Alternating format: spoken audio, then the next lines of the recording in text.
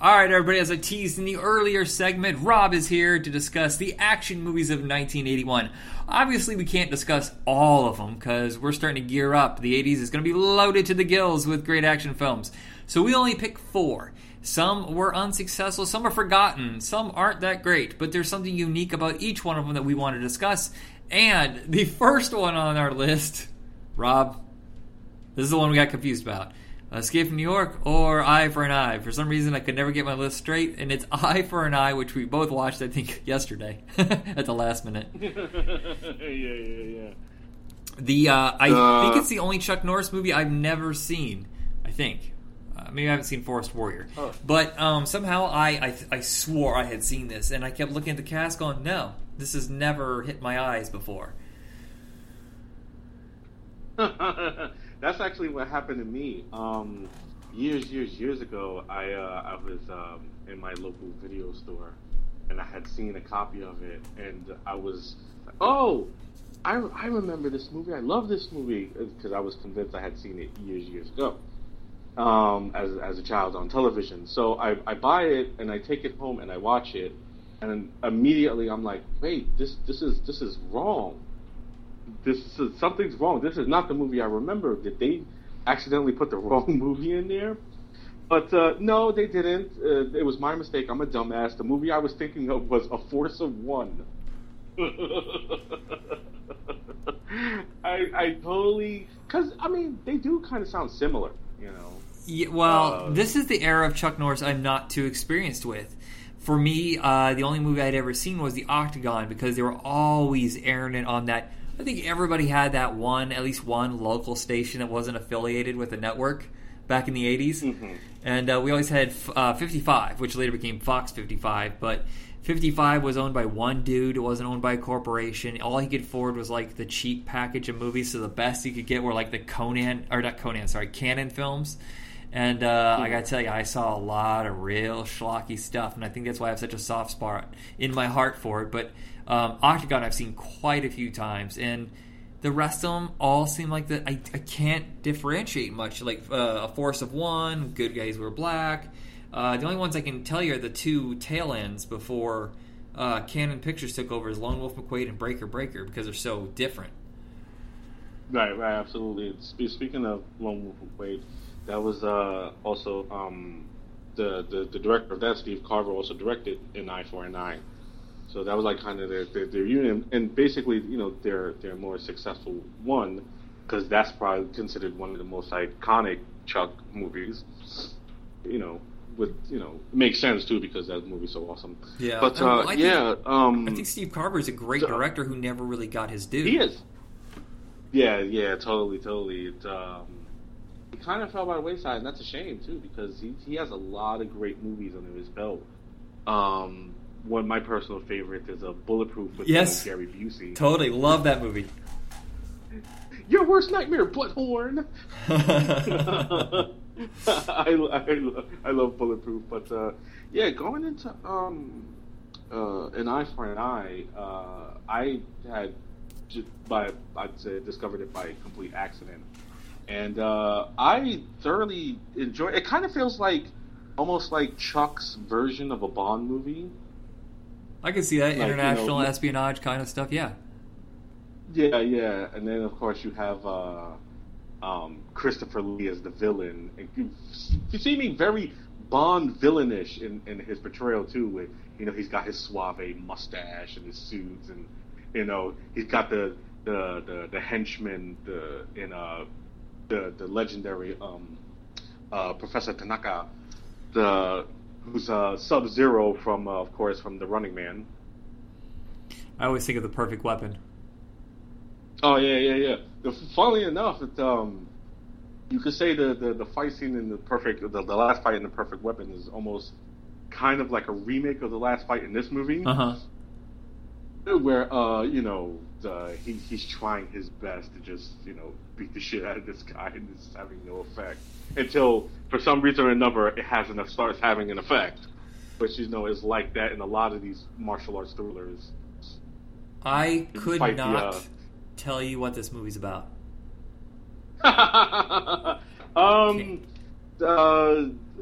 Chuck Norris is the cop. Sean Kane, his partner, Bernie from Weekend at Bernie's movie. Terry Kaiser. That's how I remember his name. He was Bernie in Weekend at Bernie's. They're undercover in a heroin investigation, and they get set up, and Bernie gets killed, and then his girlfriend was a reporter, and then she gets killed, investigating. So Chuck Norris decides to do his own personal investigation because he leaves the force, decides to go his own brand of vigilante justice, and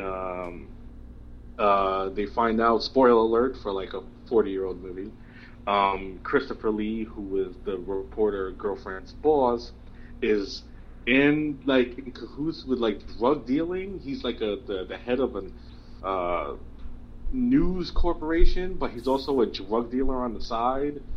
And his henchman is Professor Tanaka, and he snaps necks with one hand. And it's not a memorable story, but I found it to be a heavily enjoyable action flick. Yeah, well, I think the action in the early days of.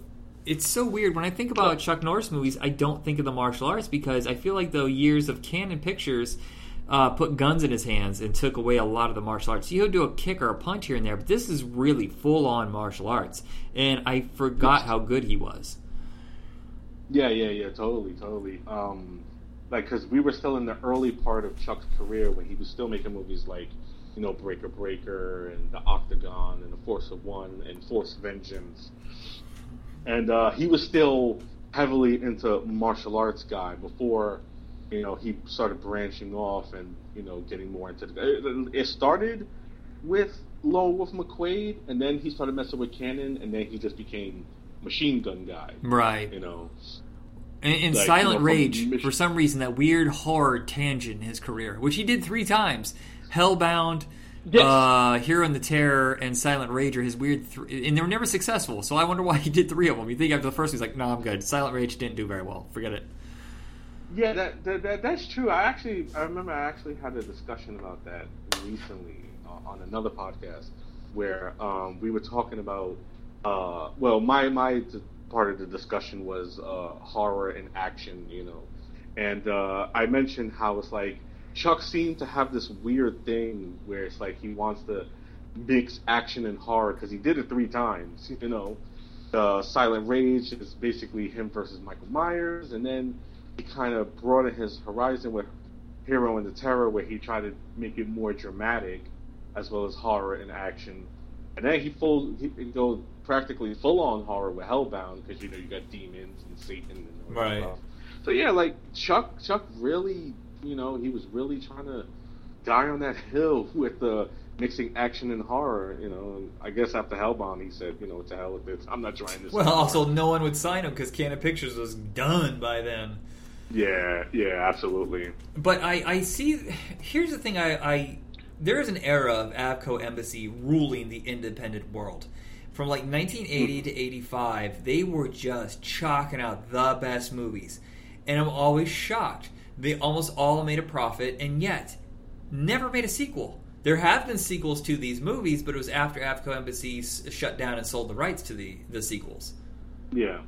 That's weird, right? Yeah, absolutely. They had a real slew of awesome movies. Of course, they did The Fog, Escape from New York as well. And, the Phantasm, which is one of my personal favorites.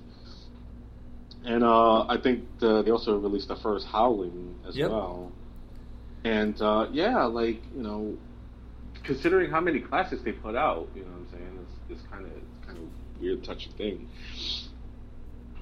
Yeah, it just wasn't their goal. It's kind of unusual though, because you would think a studio wants to stay alive, that they would want it. Well, here's the same thing though. Was it Norman Lear owned Embassy, and I think that he was getting older and he just wanted to sell it off, and that's why he never bothered. He was never interested in sequels in the first place, but he's also not a company that was like on its last legs that needed to make a profit. I think he just sold the entire catalog and shut everything down when he hit his 70s. Yeah. But this, and I've always been confused The second movie I want to discuss is Southern Comfort, which is also another Avco Embassy film. I thought. I'm lost a little bit on this one. On video, it was from Embassy Entertainment.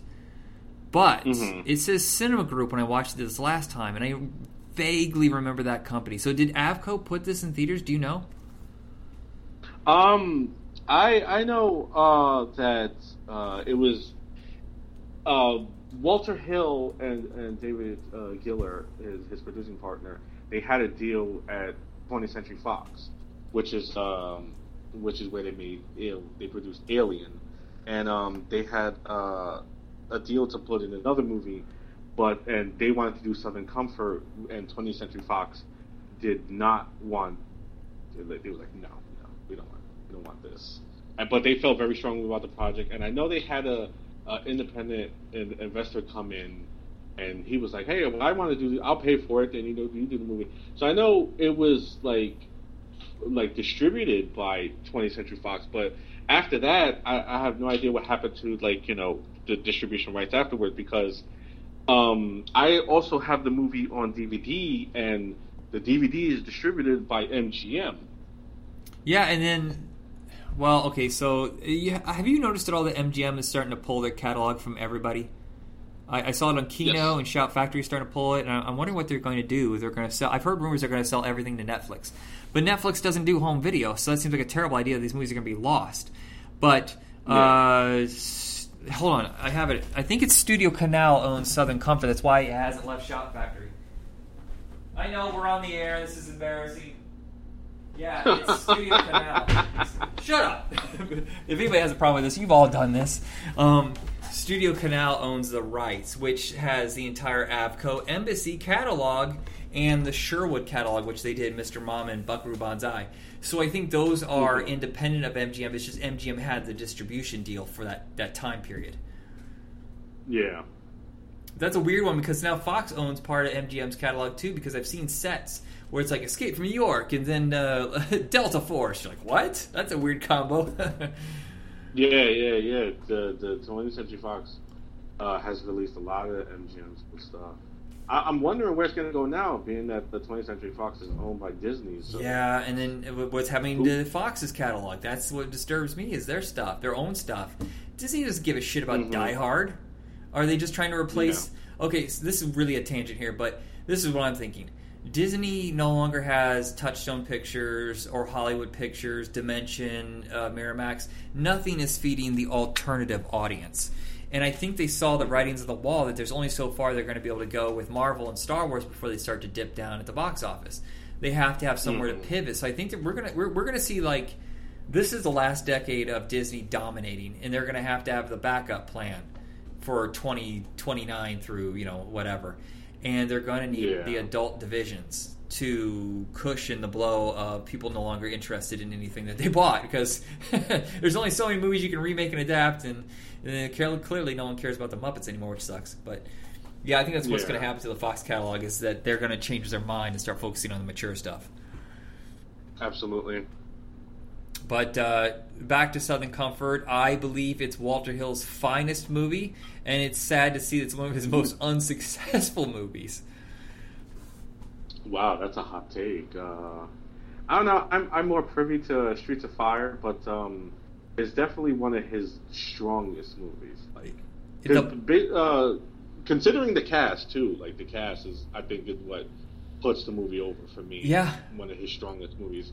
And what's the craziest thing is that the only name in this at the time was Keith Carradine. So it must have been a hard sell, but I'm going to tell you right now, I think the reason that no studio wanted to touch this was the final sequence when they gut the pig for real. I mean, it's fucking horrible. It's very, very hard for me to take, and I still disagree. I get his point, but I also get that he could have cut away. He could have insinuated. You don't need to do that. Right. I mean, but, this was the time of, like, hardcore American directors. Look at the ending to Apocalypse Now. True. De Palma's always trying to push to get real sex in movies. So I guess the 70s and 80s were really when these directors were trying to push the limits. Yeah, absolutely. And particularly William Friedkin in Cruising, where he actually had actual subliminal shots of a hardcore gay porno inserted into the movie. I did not know that. Yeah, it's in there. You know, it's a little less subliminal than like the subliminal shots in The Exorcist. You know, of Captain Howdy. It's there. You know, and like I said, American filmmakers back in the day just did not give a shit. You know, they were going all out there. Yeah. Well, you mentioned cruising, and I think that's the first time Powers Booth had ever shown up on the big screen. And you're talking a year later, he is now starring in a legendary action film, and he's the co-lead. He was a complete nobody. Most of these guys were nobodies, but they would become faces you would see constantly through the 80s.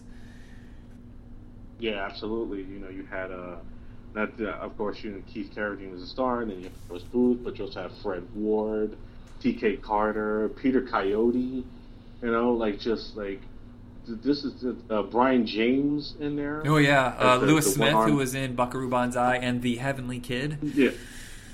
Oh yeah, one of my personal favorites, The Heavenly Kid. I always, every time I watch Southern Comfort, it's just like, hey, I know you.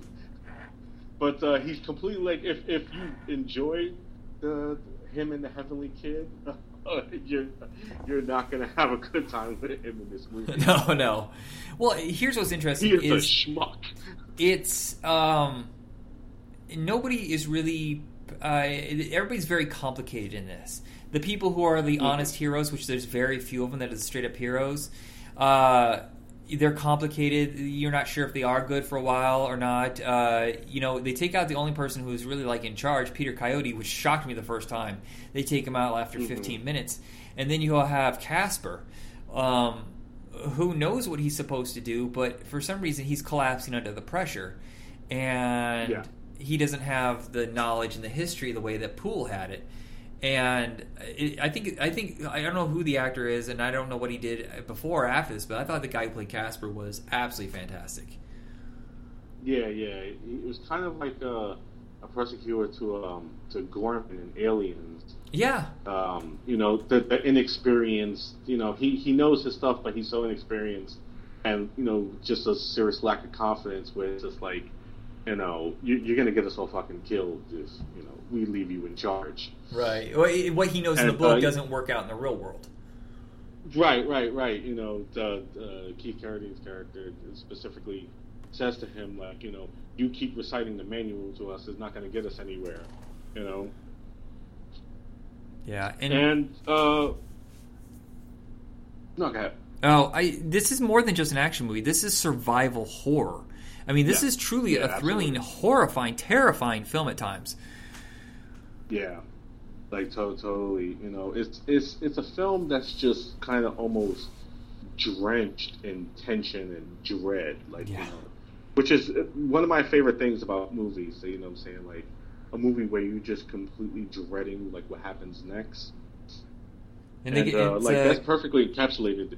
Yeah, it's kind of like 10 Little Indians, where they get picked off one by one. You don't know who's next. Yeah, absolutely. And then not only that, but then they have to contend with each other because they're all breaking apart, just falling apart all under all this, pressure of like having the Cajuns hunting them down. And the crazy thing about it is like what you said, like, this is a complicated issue with complicated characters, and it's like, it's kind of their fault, because they steal the canoes, and then you have this asshole shooting blanks at them, so it's like, it's kind of their own fault that they're in this situation, but they're in the situation nevertheless, and, they have to figure out how to get out of it, and how to get away, and how to survive.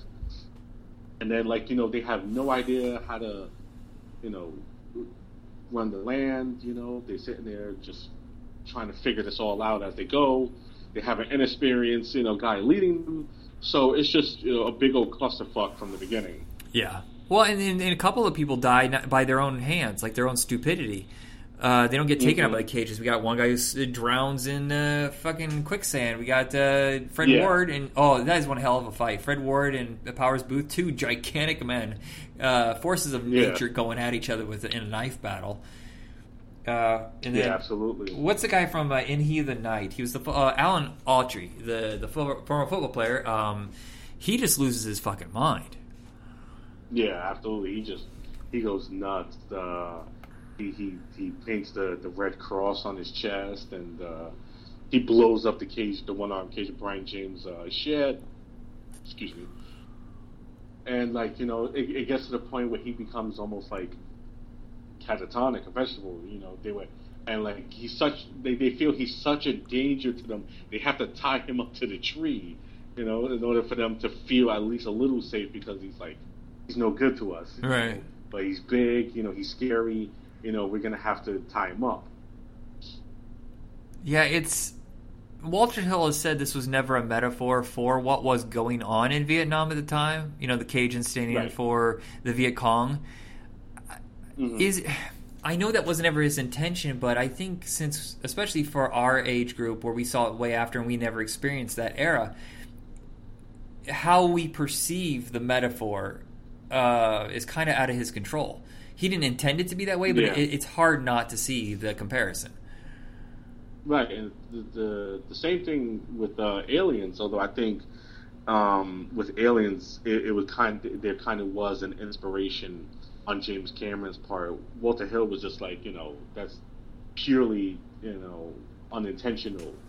The parallels you find in, what happens in the movie, and then with the Vietnam conflict,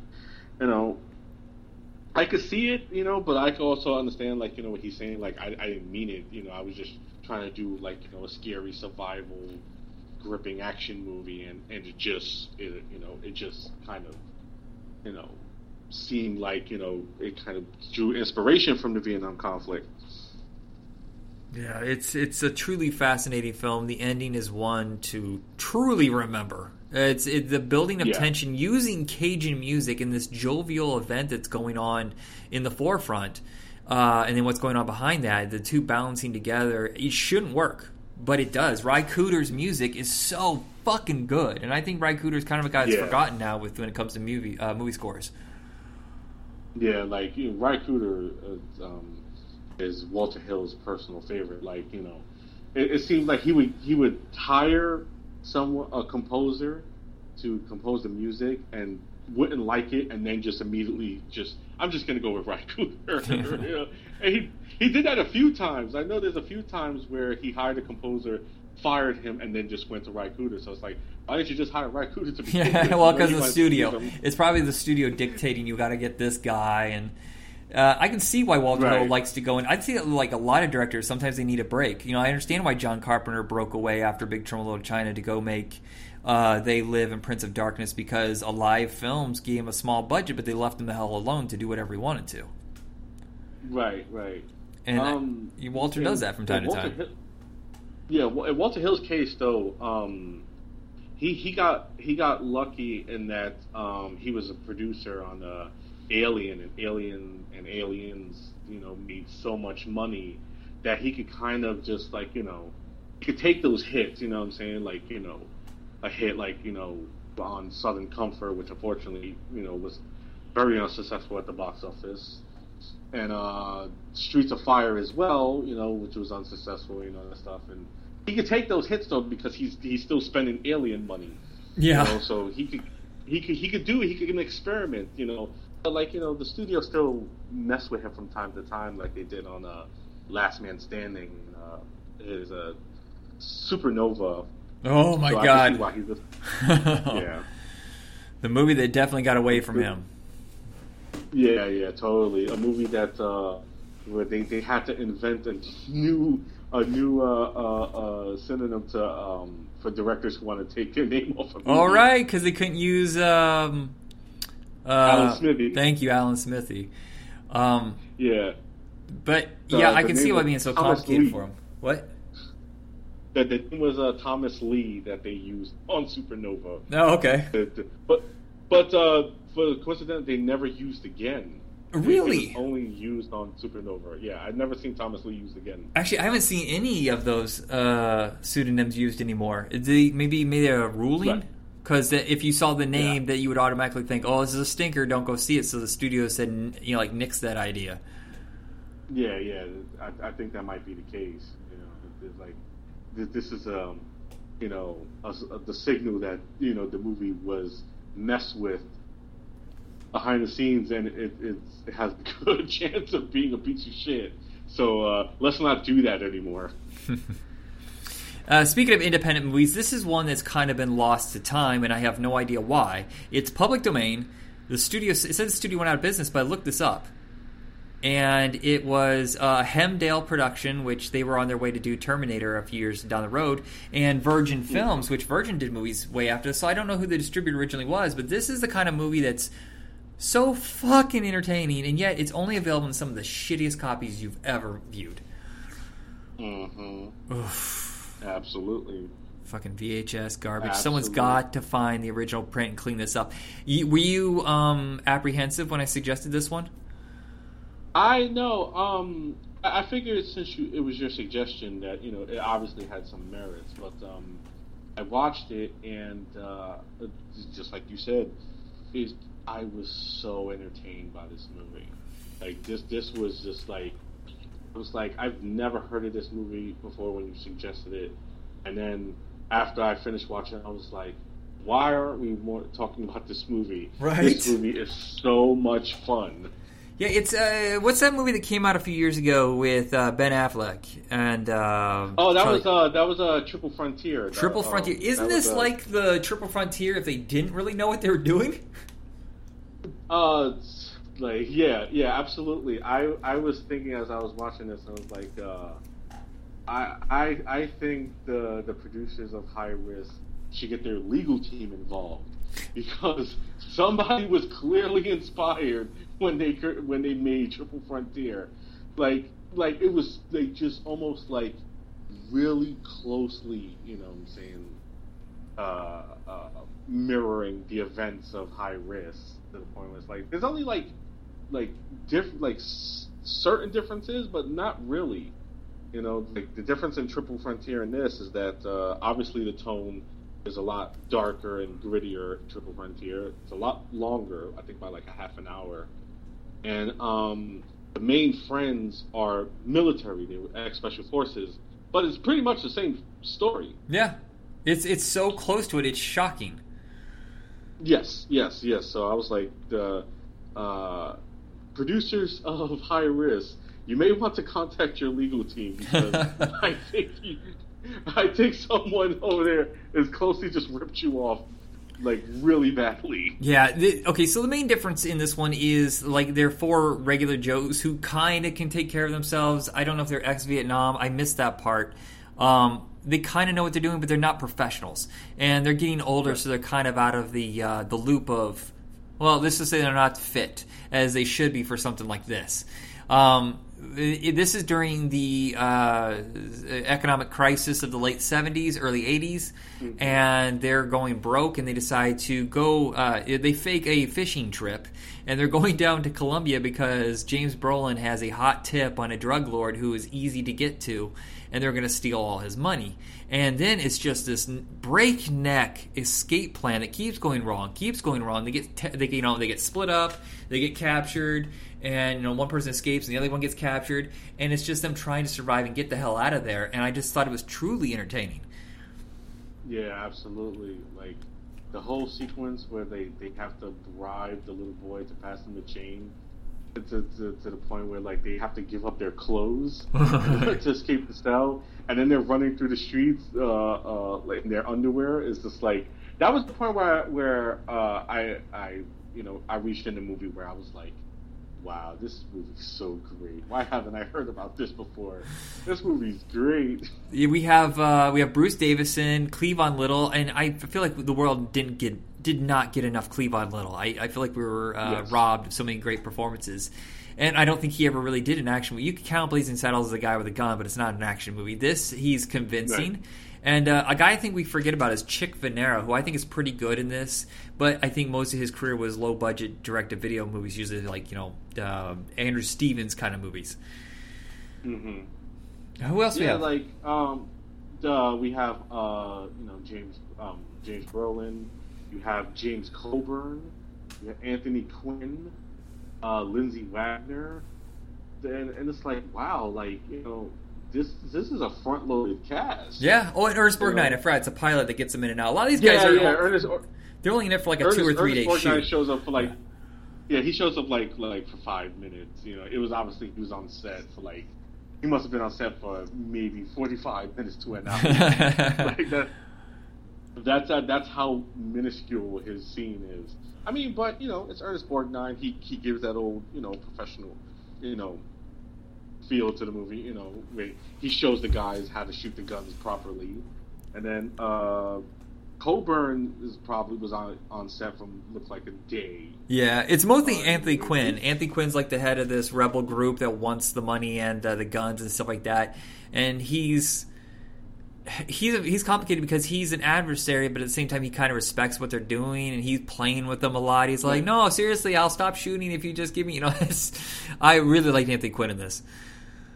Right, like I was surprised how large his role in the movie was, because I figured that once he showed up, I was going to be the same thing. He's going to be in this for 5 minutes and then he's going to be gone. But his role was pretty substantial. Like when he shows up, he's kind of in it till the end. Yeah, he literally is the final shot of the movie. What I miss about some of these older movies when they would bring the aging stars in for a couple days shoot is I feel like the actors still gave a shit. They gave a great performance. What I see now is, this will sell in international market so much. Let's pay Bruce Willis $1 million for 2 days of shooting where he won't give a shit.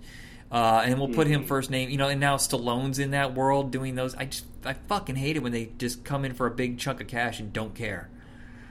Right. Like you can see they're bored. They don't give a shit.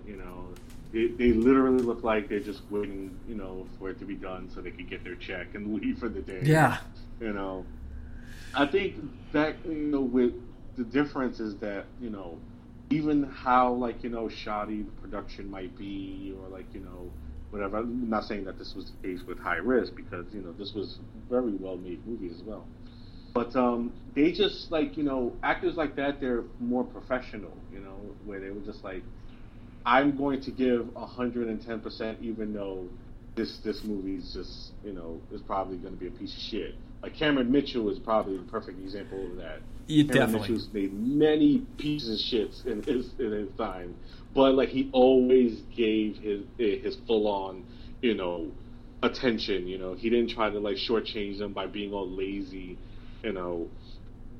There were many movies where it's like, you're so much better than this. Oh, yeah, David Carradine's the king of that. You're so much better than this, David. Why are you just doing... Oh, God.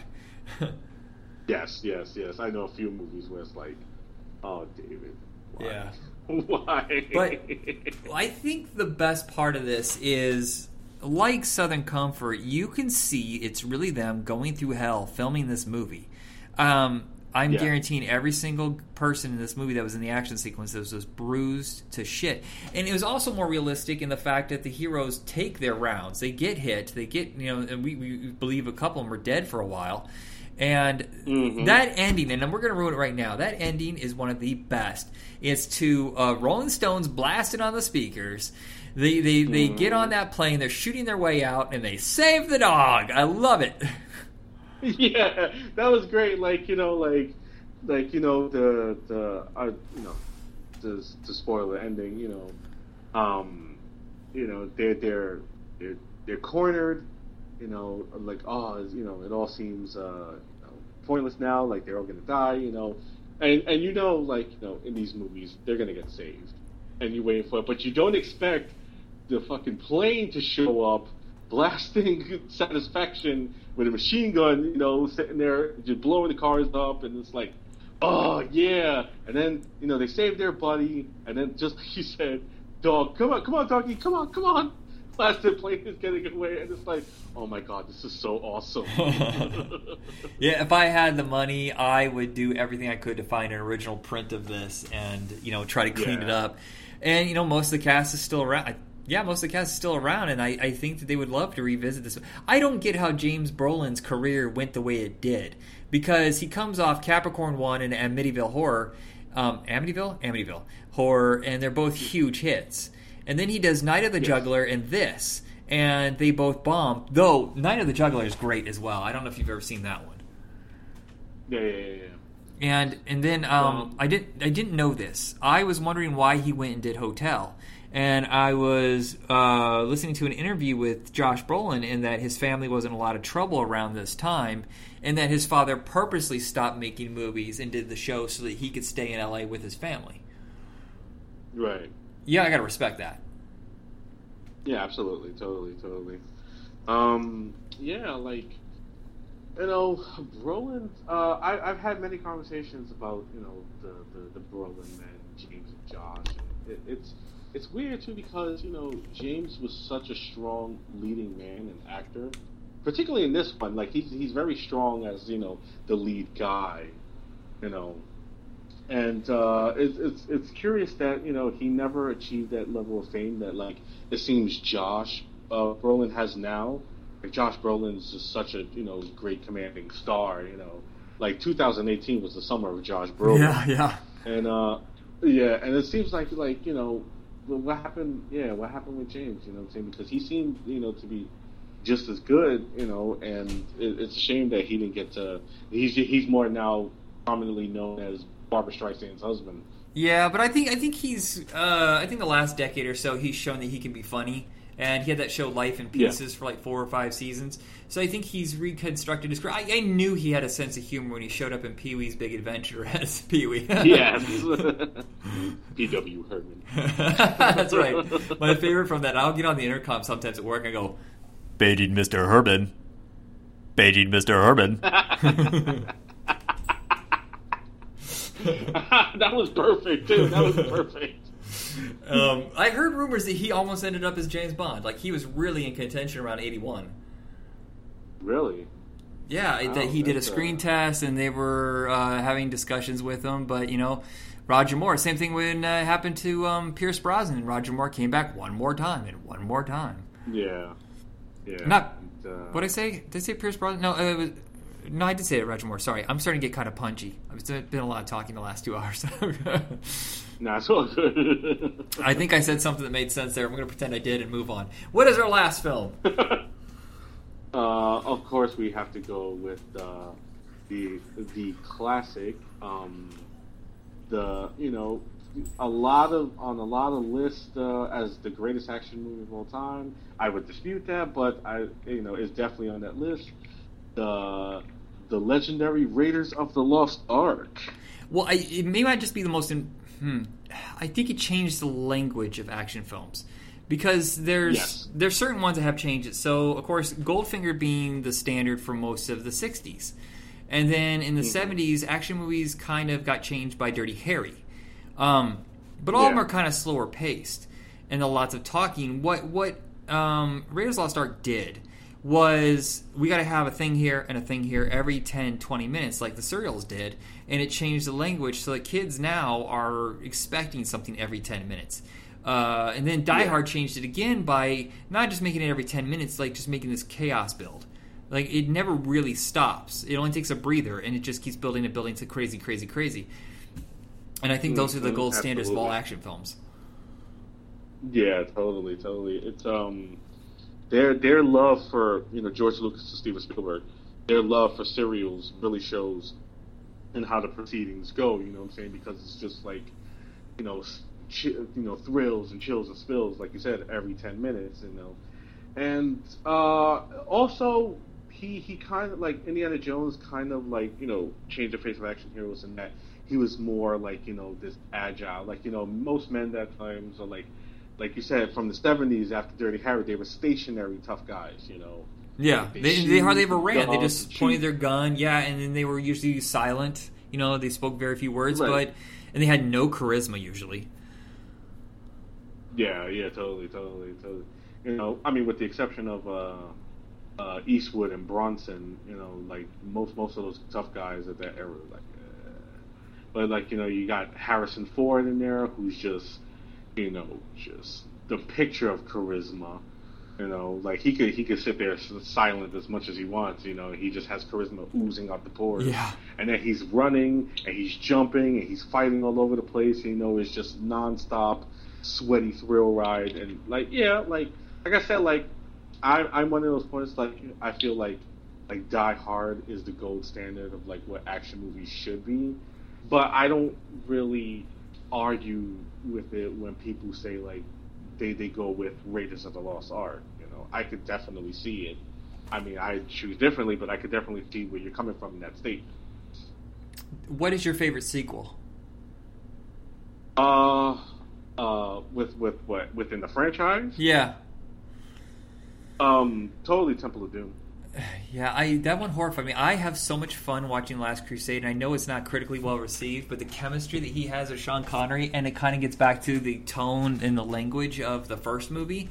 Temple of Doom feels a little bit different, a little more melancholy and darker, and I get the appeal of it. It's great, and we never talk about Part 4. Part 4 doesn't exist. Shut up. It's like the fifth Die Hard. Doesn't happen. It never happened. We won't acknowledge the sour spot that is Crystal Skull. Yeah. Well, what's 5 going to be? What's Part 5 going to be? He's going to be 80 years old, and they're going to try. Yeah. Are they going to digitally map his face on a younger actor? Don't do that, please. There's only one way. How would you continue a Part 5? I would just go what they did with the young Indiana Jones Chronicles. You know, I mean, it's hard to think, you know, of somebody other than Ford playing Indy, but I think Sean Patrick Flanery did a good job even back then playing, you know, a young Indiana Jones. And maybe I know that there was rumors going around that, you know, they were going to get Chris Pratt to play young Indy. I think to the point where even Steven Spielberg was like excited about that thought, like, yeah, you know, I come back to direct if you get Chris Pratt in there as young Indy. Yeah, but he's moved on, right? James Mangold is now in charge. Yeah. Good choice. We'll see, but yeah. Mangold is a very good director. You know, Logan, obviously, you know, being the perfect example of his talent and Identity, because I'm a big fan of Identity. Yeah. Well, I don't think the only movie he made, I think that was kind of so was Night and Day, but he's never directed a bad movie, and each movie is so wildly different. He's really building up his skills for, you know, making a massive movie like a new Indiana Jones. And in my opinion, there's only one way you can do a new Indiana Jones movie and pass off the torch. Pitch meeting. Knock, knock, knock. Ha! Are you going to let me in? I'm going to pitch my meeting. You're the agent. I'm pitching my idea. No. Sorry. I was distracted for a second. Come right in. So here's my pitch for the new Indiana Jones. It opens up in a bar, and there's guys at the bar getting drunk, and they're telling legendary stories of a man named Indiana Jones. And of the 3 guys at the bar, they each have their own story. So guy A tells the first story, and it stars a Chris Evans, or, you know, I was thinking all the Chris's. And the second guy tells his story. It's an anthology, so each story is only a half hour long. And the second guy tells a story, and it's starring Chris Pratt. And then the third guy tells a story, and it's Chris Hemsworth. And I don't know if you want those guys actually sitting at the bar telling the story, and they're perceiving themselves as Indiana Jones. But then at the end, you have old Harrison Ford sitting up in the bar out of the darkness. He goes, "Kids, let me tell you what it was really like." And then you get one last story, but it's animated. Okay, maybe not that. Maybe that's going too far. Fuck. I blew the meeting. I'm getting kicked out of the office. No, I like that. Have Lord and Miller direct the last segment. I totally dig that idea. Like that you know, doing it as an anthology of, like, you know, just, you know, the awesome, like, Indiana Jones adventures, like that. I totally dig that. I could see that working. I you know, wait in line to see that. Yeah, because the only way, because there's nobody that will fulfill Harrison Ford, but it's kind of like the way Mad Max was, in that it's now become myth and lore, and that it goes beyond just what Mel Gibson's portrayal of what Mad Max is that Mad Max is, like, legendary throughout this entire universe, and people are telling the stories, but they perceive someone else in their head as Max. Yeah, totally. I agree. You know, also, you just, I mean, like you said, it's hard to find anybody that just could match that level of charisma that Ford has. But I mean, there are actors out there, you know. I know they tried their best to match it, in that Solo with I forget the Alden.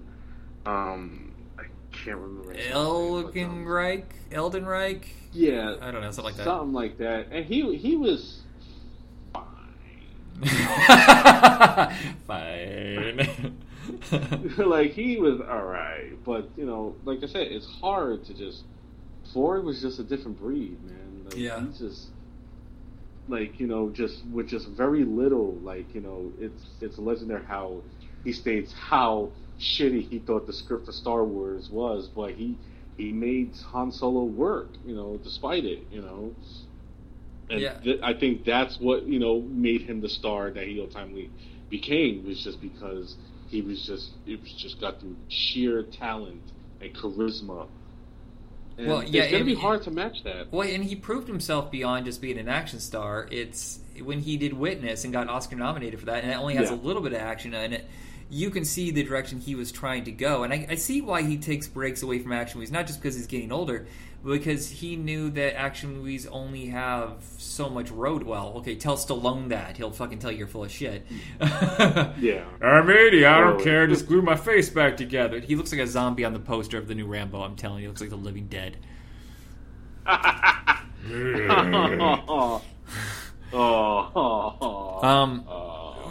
thinking of alternate worlds, though, because we do know about Tom Selleck getting it taken away from him at the last minute. Why was CBS so short-sighted?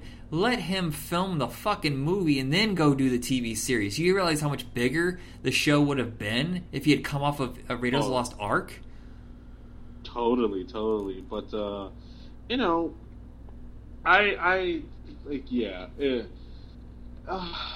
it's kind of a double-edged sword, you know what I'm saying? Because it's like, I love Tom Selleck, I love Magnum P.I., I loved Three Men and a Baby. Runaway! I love, yeah, totally. Can't forget Runaway. I love the man, and I would have loved to seen his interpretation of Indy, but it's kind of like, I'm okay with it because, Ford was just absolute perfection. So it's like, I would have loved to see Selleck, but I'm fine with it turning out the way that it is. Yeah, Plus, I'm sure Selleck's fine with it too, because he had a career. He still acts on a regular. I mean, Blue Bloods has been on for 15 fucking years. He keeps making those Jesse Stone. He's not lacking for work. Oh, I love those Jesse Stone movies. I have all of them. I love Jesse. Wow, Stone how many are they up to? I wish 9? Yeah, 9. They were supposed to make a 10, but they haven't made it yet. So I don't know if he's done making Jesse Stone movies. Or he's just looking for them to give him the go ahead to make it. Well, it would be cool if the 10th one was just called Jesse X, and he's in outer space. Totally. But I love those movies. There's been a murder at NASA. I see it. I see it. I totally see that. The other thing I was thinking about is the alternate world where George Lucas actually got the rights for Flash Gordon. He was struggling to get them, and they wouldn't give it over, and therefore he created Star Wars and Indiana Jones. Now, what if he had gotten to make Flash Gordon in the way he wanted to, and it was successful? Would he have ever made Raiders of the Lost Ark? I'm not sure. Oh, yeah, that is a good point.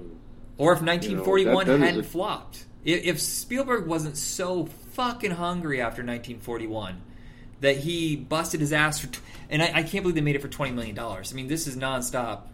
There's something always on the screen happening, or some visual thing that cost a fortune, and they made it for $20 million, which no one believed they could do, and they just nailed it out of the park, man. Yeah, totally, absolutely.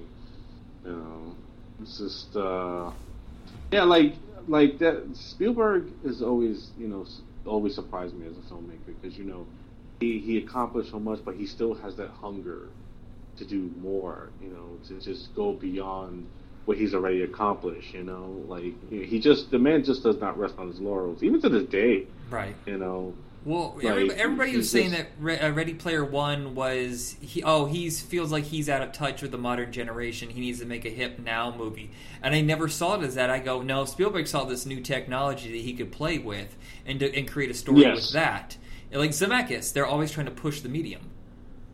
Yeah, yeah, totally, totally. That's a perfect comparison. You know, they're always trying to just be at, you know, the forefront of what's new. You know what I'm saying? So, like, you know, just be the complete filmmaker. You know, in various stages of how filmmaking works, and utilizing all of the tools, you know, of the trade. You know, whether it's just, you know, back in the day where it's just, you know, actual, you know, real, you know, things happening, you know, or just digital, you know, with CGI and stuff, and they just able to just, you know, have this all at their disposal and do it, you know what I'm saying? So it's like, you know, I guess whenever the time comes and they're like, you know, it's time to just settle down, retire, you know, it's good to say, like, I did it all, you know? Yeah. Well, I mean, they also were smart enough and they didn't get played by the system. I'm not saying anything bad about some of the directors, but my two favorite directors are John Carpenter and Walter Hill. But I think that because they didn't embrace the next step, the next coming thing in filmmaking, that they were frustrated. And, of course, they had to deal with a lot of boneheaded executives that would get in their way. Oh, yeah. And I think that soured them on the whole thing, and that's why they barely ever direct anything anymore. But I think I like that you bring up both Carpenter and Hill, because, you know, they kind of like, I mean, like their careers are completely different. You know, like Carpenter is known in the horror field, even though I think he's beyond just a mere horror director. You know, he's just a master filmmaker, period. And so is Hill, even though like he's mostly known for his action films.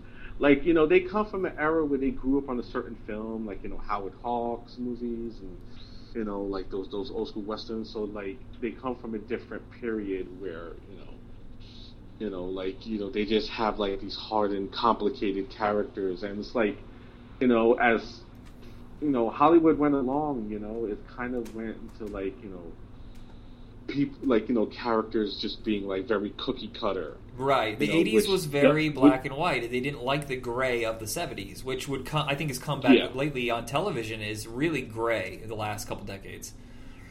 Yeah, absolutely, absolutely. I remember on the special features of Prince of Darkness, where Carpenter briefly discussed that, you know, like he likes to go at his own pace, you know, with these complicated characters. He said, but movies, you know, they're all bebop now. He said, and that's all fine, that's all good, life is good. But then he gives that smirk like, yeah, fuck you.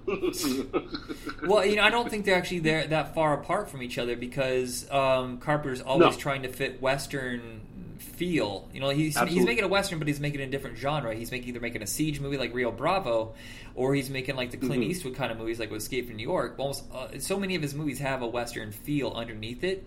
But now Walter Hill actually got to make Westerns, but they both have that very long 2.35. They have great character actors all around. Everybody's gray. They're more similar than people think, but yes, they almost always worked in different genres. Yeah. I know Walter Hill still contends to this day that he considers Extreme Prejudice a Western. Oh, I see it as a Western. Yeah, totally.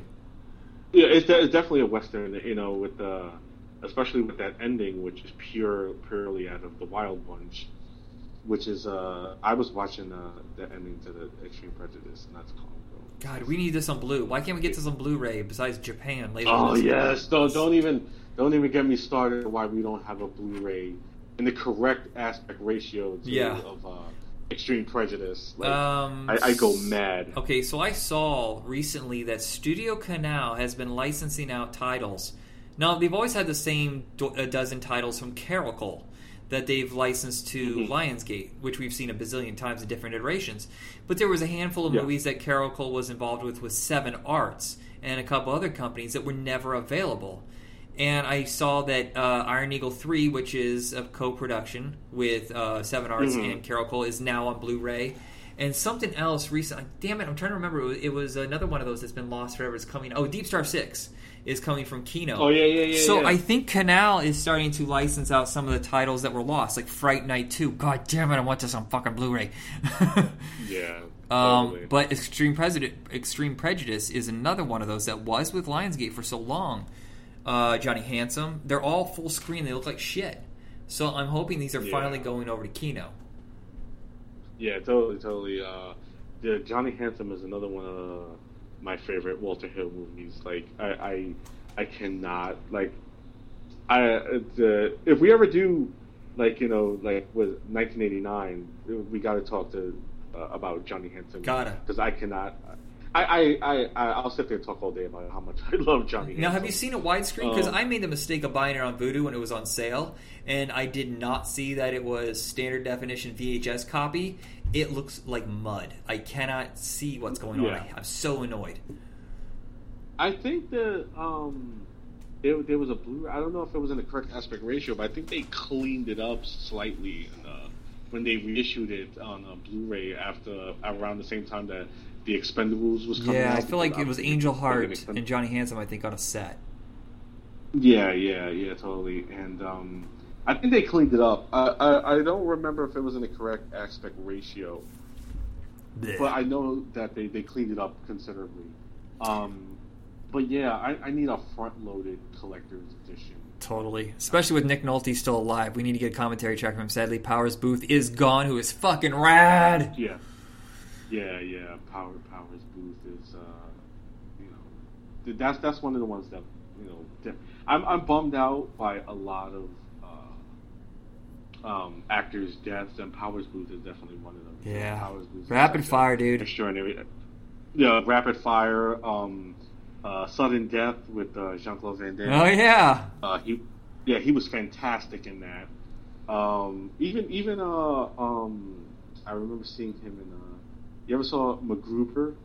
I haven't seen this since it came out, but was he in Avengers 2? I feel like he had a brief comeback when he was in Deadwood, I think, and he started getting a lot of work. Did. Yeah, he played one of the heads in the Avengers. Yeah. Well, but he was a jack of all trades, and I'm just so sad that he's gone. Yeah. And we'll get to talk about it more this decade. So our next episode, we're almost to an hour now, so it's time to wrap things up. Next episode will be about the action movies of 1982. What will we select, everybody? I don't know, Rob. We have to make a list and pick the four we want. I have an idea, though. But, you never know. Keep it a surprise. E.T. We'll figure it out. So much action, it's unbelievable. All right, so before we go, let's get the plugs in. I need hair. I'm bald. I need hair plugs. It's going to be a while, so it's going to be a lot of screaming, a lot of blood. That was stupid. I'm sorry. Rob, tell us where we can find you outside of this podcast.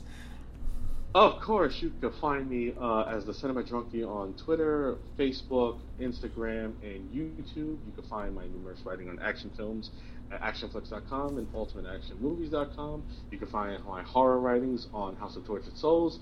And you can find me on great horror podcast, The House That Screams, hosted by my good friend Candy Allison, as well as my baby, my magnum opus, Bros on the Bridge, a Star Trek podcast starring me, my best friend Big Mac.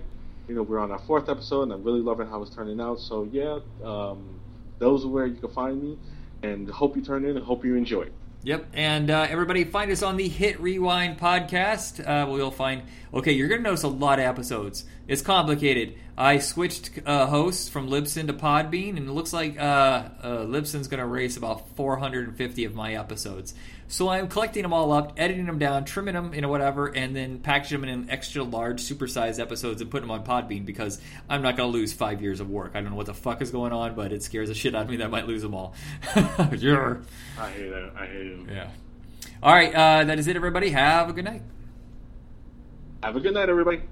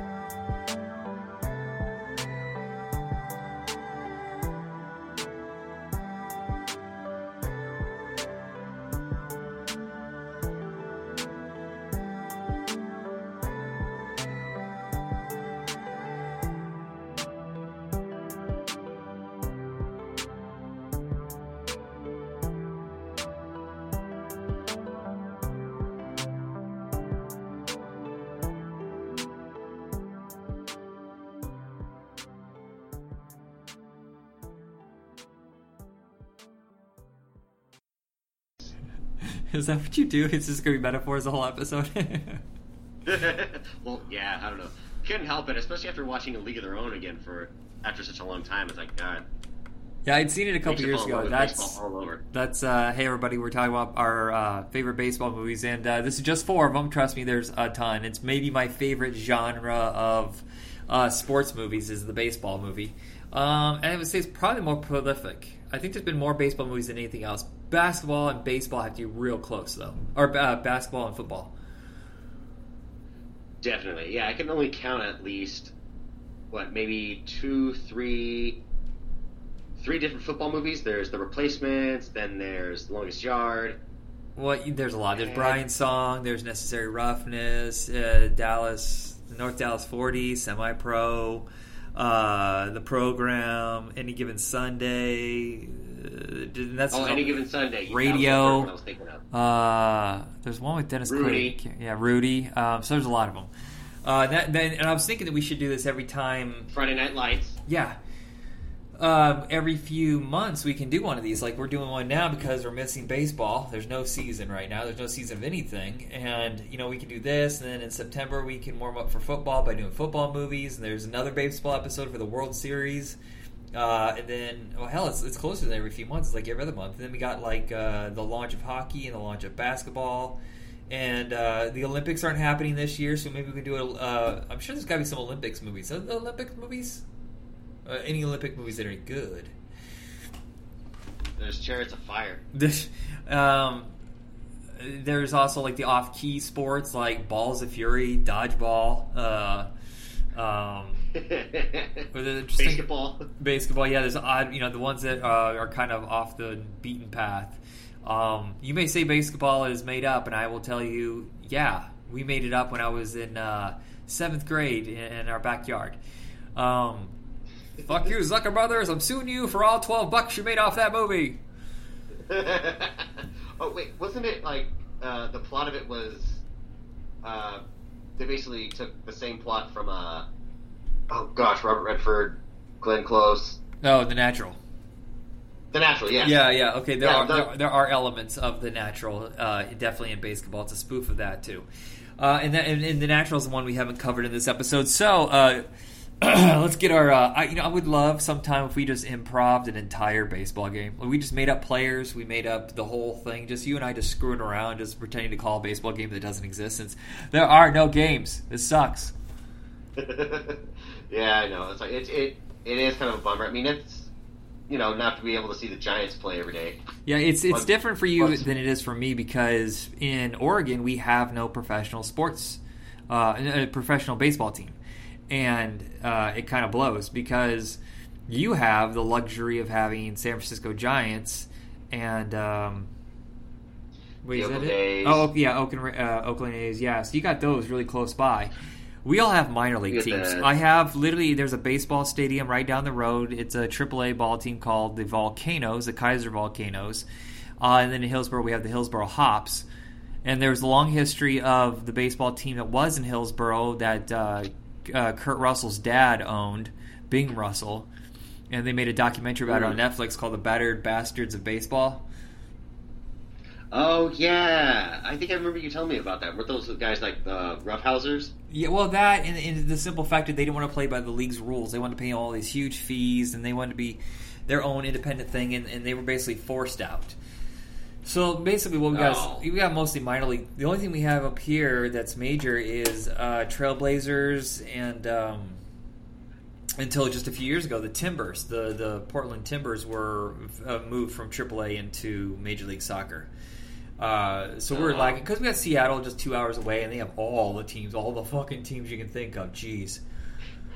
Oh my god, yeah, no. I mean, I can't even list them right now. Yeah, plus we're a huge college state. We have Eugene, we have the Beavers and the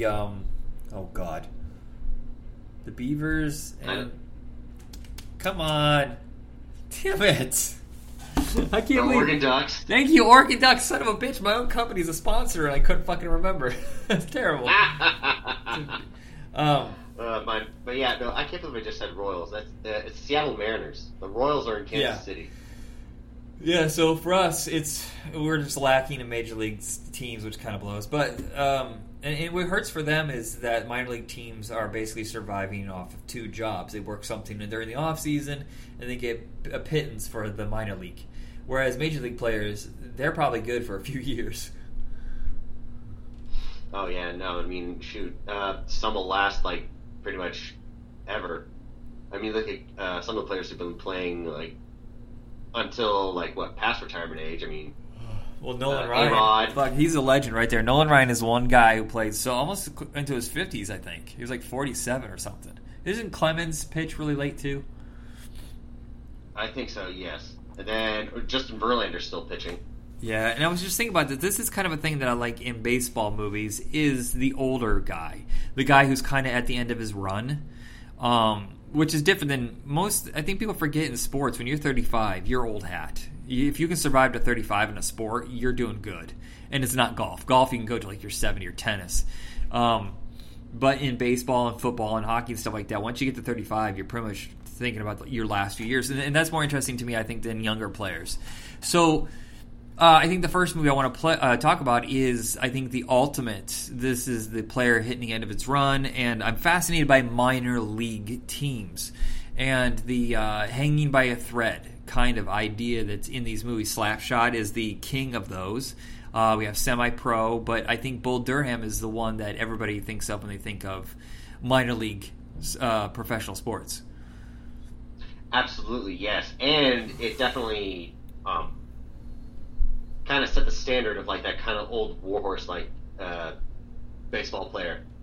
I mean, of course, the main character Crash, played by Kevin Costner, like he's called up to this particular team to like temper this up and coming pitcher who needs some stability.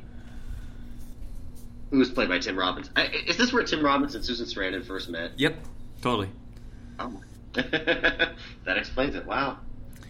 Yeah, it's Ron Shelton had not directed before this, but he had been a writer on Best of Times with Kurt Russell. And if I remember correctly, they were actually talking to Kurt Russell for a little bit about being in Bull Durham, but for whatever reason it didn't happen. And that's when Kevin Costner came into discussions. He had become red hot after the double whammy of Untouchables and No Way Out. And he was already signed to Orion Pictures anyway because of No Way Out. So I think this is really the role where it was on his shoulders. Like The Untouchables, it's a known franchise.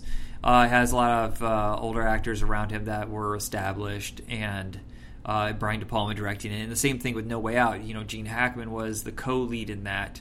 This is the one where he's number one on the call sheet. He's carrying the entire movie. Yes, Susan Sarandon was kind of known by then, and Tim Robbins was building his career, but this really is, Kevin Costner's a star now. He's an A-lister. Absolutely. And this is, of course, one of the biggest sports movies of all time. It was like, $7.5 million budget and made close to $60 million. I had no idea the budget was that low, but that makes sense. We talked last year. This isn't our first baseball episode. We did the Major League trilogy last year, and we were talking about the budget on Major League 3, and they said it was $20 million. And I found that incredibly hard to buy, considering there's no stars really in it except Scott Bakula. And the first movie cost only $12. And this was at a minor league level. So I'm sure whoever reported that on Wikipedia is wrong. It seems like it's really cheap and easy just to rent out these baseball stadiums for minor league teams. During the off season. I mean, minor league is a lot shorter than major. Most people don't know that is minor league usually only goes from June to September instead of April to October. Right.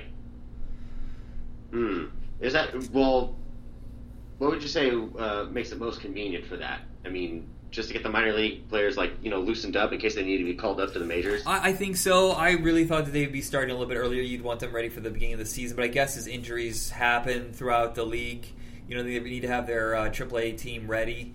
And at the same time, it costs a lot of money to keep them going, and ticket sales at minor league teams tend not to be the highest. I always know there's a struggle for our local team, and I think it's also about just not wearing out your players.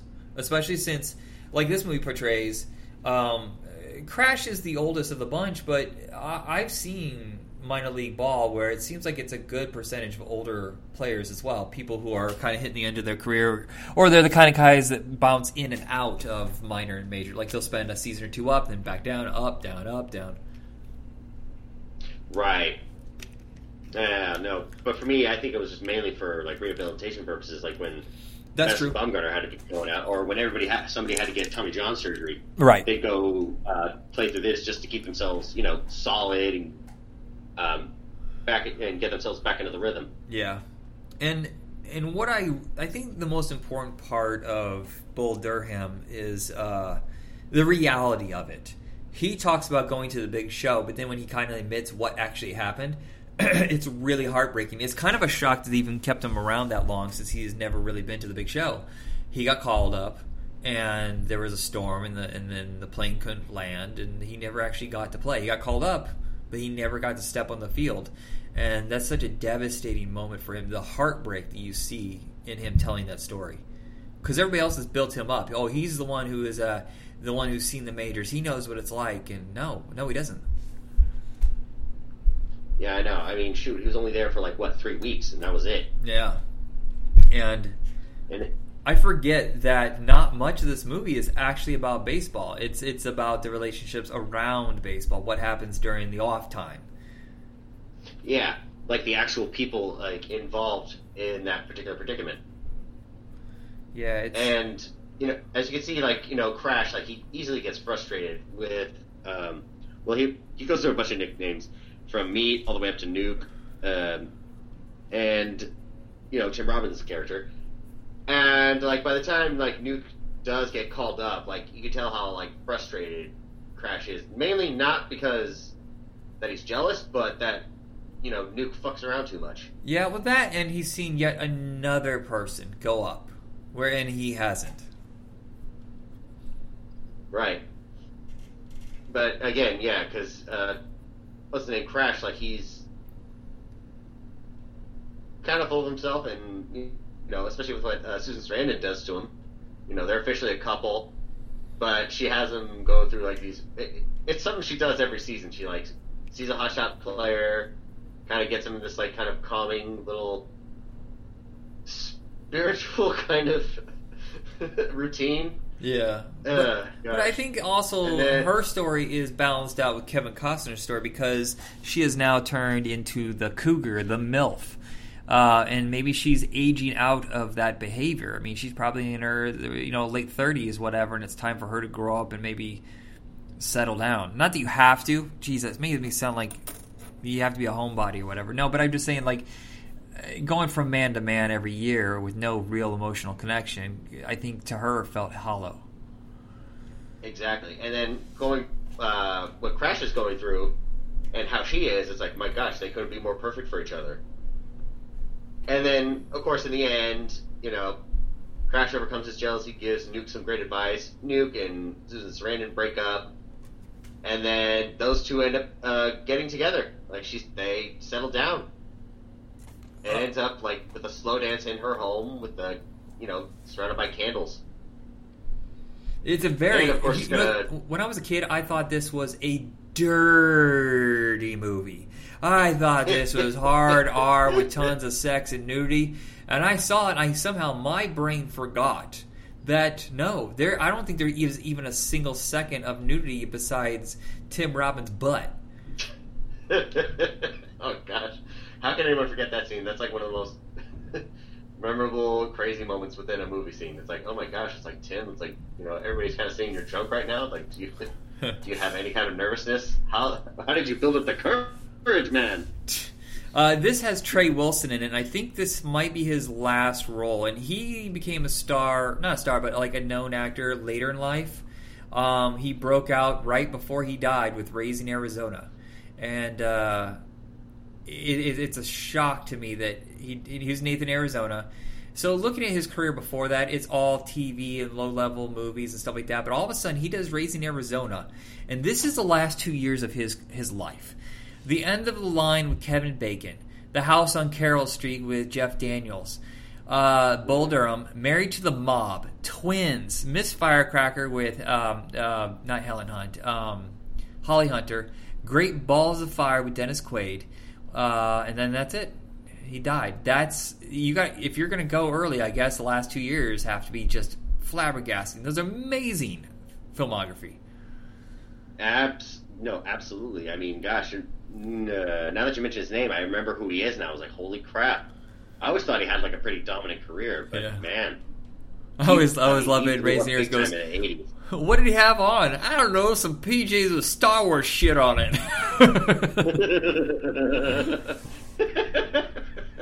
Yeah, no, like you said, he definitely had some memorable moments. Oh, and Robert Wuhl was in this too. He was a supporting cast. Yeah, I think this is his first role, and then Batman, and then I have no idea. He did that show Arliss, which was about sports for years. Yeah, he was like a sports agent. Yeah, and he also reprised the Alexander Knox role in the Crisis on Infinite Earths special. No, what? Oh my god. I have to see this special. Yeah. I wish they would collect that all up so I could just see it in one. Maybe they do on Netflix. They have it where you can just hit the entire arc. Yeah, they have each series has a new season up, and each episode's in that one. And yeah, he's in the very first one. It's like a brief appearance, as is Burt Ward's, but still, it's very memorable. That's and nice. You can't help but love it. There's a character actor in Bull Durham I want to shine a light on, because he only acted for about 6 years, and his first role was Hoosiers. He played Everett, the star of the basketball team, and after that he did Platoon and a very, very good movie that no one can find. I have it because I like to bootleg some rare movies. It's called Undercover. And he did Empire of the Sun, Bull Durham, and then that was basically it. Did a few TV movies, and his career was over. And I don't know what happened to him, because I thought he was really good. I know, it's just a shame. It's like you think like the appeal of Hollywood doesn't like apply to them, or the usual. Well, now this is me being a little like neurotic and paranoid. So if you don't know the character, it's Bobby. He is the first player cut. Actually, I think he's the only player that's really cut. He's the tall, beefy guy who's kind of balding, and I think that might be why he didn't get a lot of work. He lost his hair very young. Even in Hoosiers, you can see he's playing 18, but his hair is starting to go up a little bit. And, fast forward 2 years later, and his hair is mostly gone. And by the time he was about 25, he was completely bald. And back then, that was kind of unusual. Now you just shave your head to be a tough guy, and you're good. But in the 80s, you had to wear a wig or something. You just didn't get work. And I think that's a shame. Oh man, yeah, no, that sounds like something that stays in the 50s. Yeah. Jeez. Yeah, well, yeah. I can't believe we spent this much time on Bull Durham, but yeah, that is definitely a pick for mine. It's launch of his baseball trilogy. Technically, he's in a baseball movie called Chasing Dreams, but he's only in a small part of that, so I don't count it. So it's this, Field of Dreams, and For Love of the Game, which we will probably get to sometime down the road. Hell, we could have just done a whole episode of baseball movies with Kevin Costner, now that I think about it. Yeah, that's right, because he was in like 3 movies. Yeah, and then there's one where he's a sports agent covering baseball and football called... he did a lot of them, actually. He did McFarlane USA for Disney, and then he did... what is the football movie he did with Ivan Reitman and Jennifer Garner, where he's a... I have it. It's in my voodoo. He's a football agent. Damn it! Oh my god. I'll look it up later. But I'll have to look it up myself too when I get the chance. It's in there, so we'll discuss when we do football movies. But Draft Day. Yes, Draft Day. Thank you. The next movie is kind of in line with the thinking of Bull Durham, but it's what if a guy was successful and his career goes to shit, and he has to make up for it, and it's called Mr. Baseball. It's probably the only movie here that wasn't a big hit that we're going to discuss, but it was huge on video. It did okay in theaters. I think it broke even. But I am completely perplexed by the lack of success that Tom Selleck had in movies, because it's unbelievably charming. Oh, yeah, no, absolutely.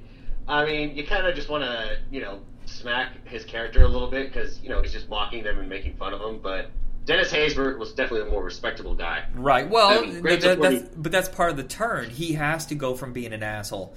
You actually kind of despise him, and yes, he's got good one-liners because he's a smart-ass, but he's so full of himself, he's so lazy, and that's how he got to the place where he is in the first place, because nobody wants to touch him.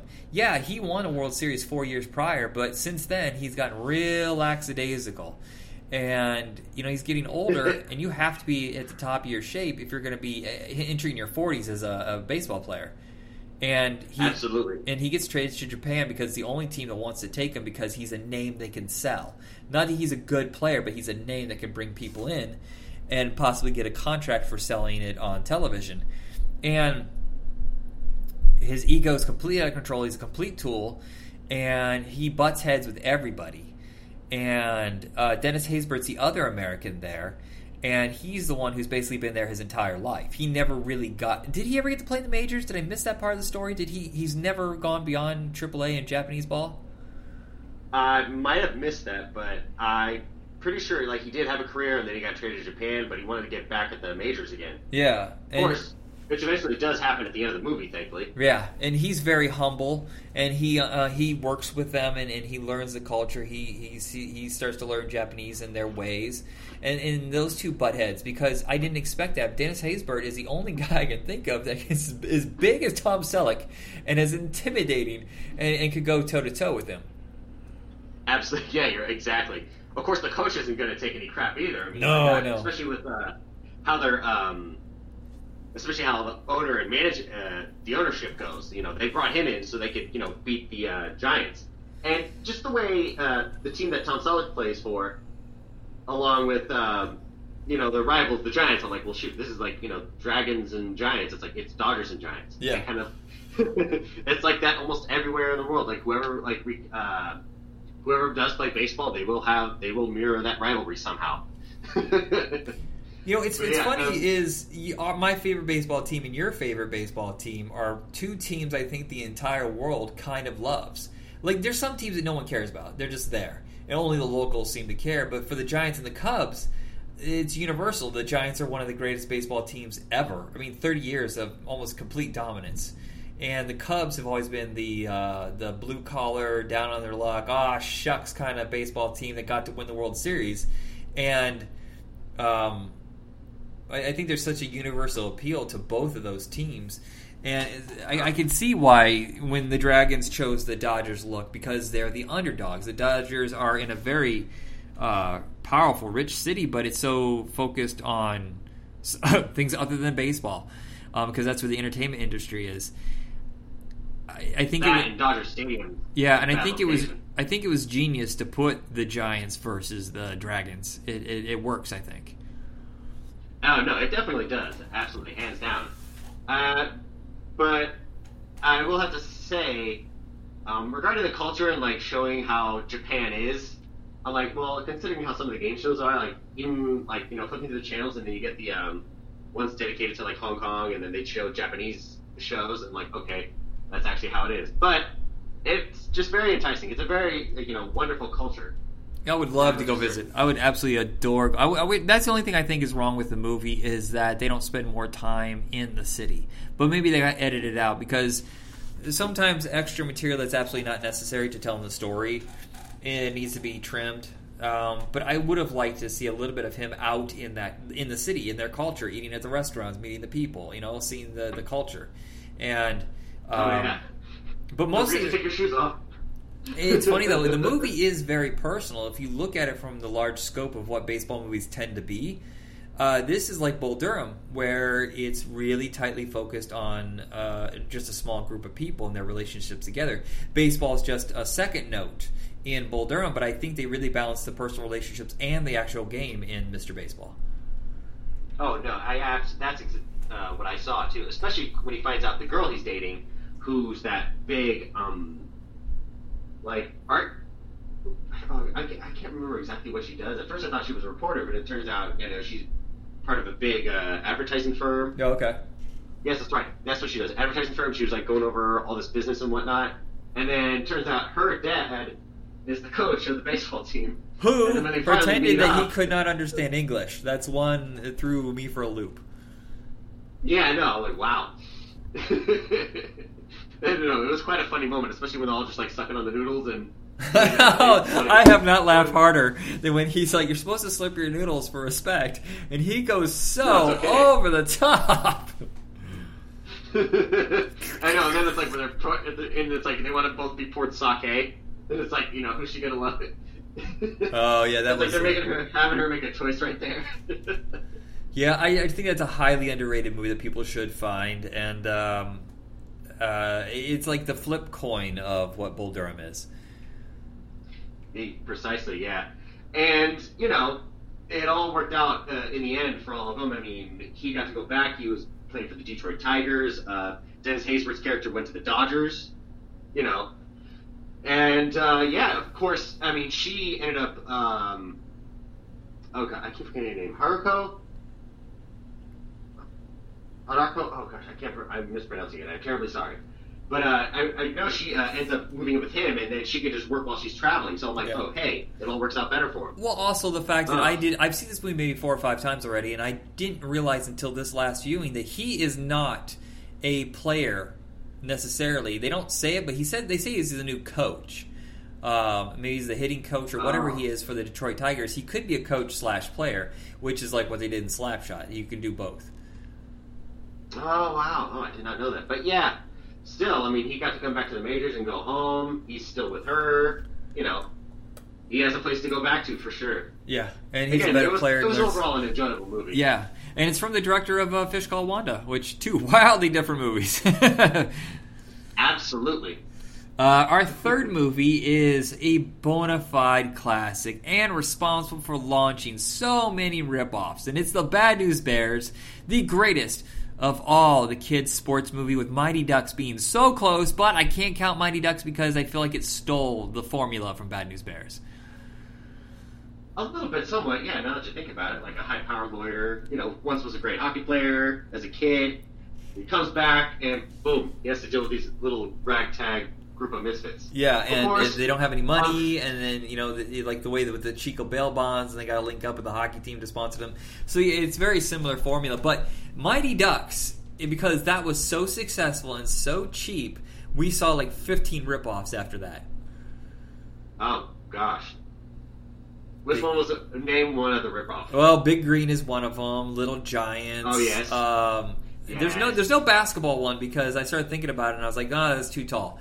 But of course, there's the sequel, Mighty Ducks. I feel like there's one for every sport, though, that there's a ripoff. Maybe I'm going too far. Maybe there's not 15, but I feel like there was a spate of them afterwards. Because even like Heavyweights, for some reason, Heavyweights feels like it was greenlit because of Mighty Ducks. Didn't a few of the kids from Mighty Ducks show up in Heavyweights? I feel like they did. Yes. Yeah. Actually, the one who played Goldberg, he showed up. Oh my God, have you seen Goldberg? Have you seen him lately? No, I haven't. I saw him in an episode of Las Vegas. No. He was arrested about 3 months ago because, and this is like his 6th arrest. He is a meth addict now. His face is completely rotted. He looks like he's 50 years old. He's missing teeth. His face is all sunken like a basset hound, and it's horrible. Damn. How did we get on this? Let's get. Sorry, everybody. But here's a major difference between Mighty Ducks and Bad News Bears. One of them didn't have a racist little shit named Tanner. Yeah, oh my God. Well, Bad News Bears, oh my God, during the 70s, I can't believe the shit that they... Well, hold on, the remake was kind of like this too, right? There was still a little shithead in it? Yeah, Tanner was still a little shit, but he wasn't racist. No, but do you like the remake?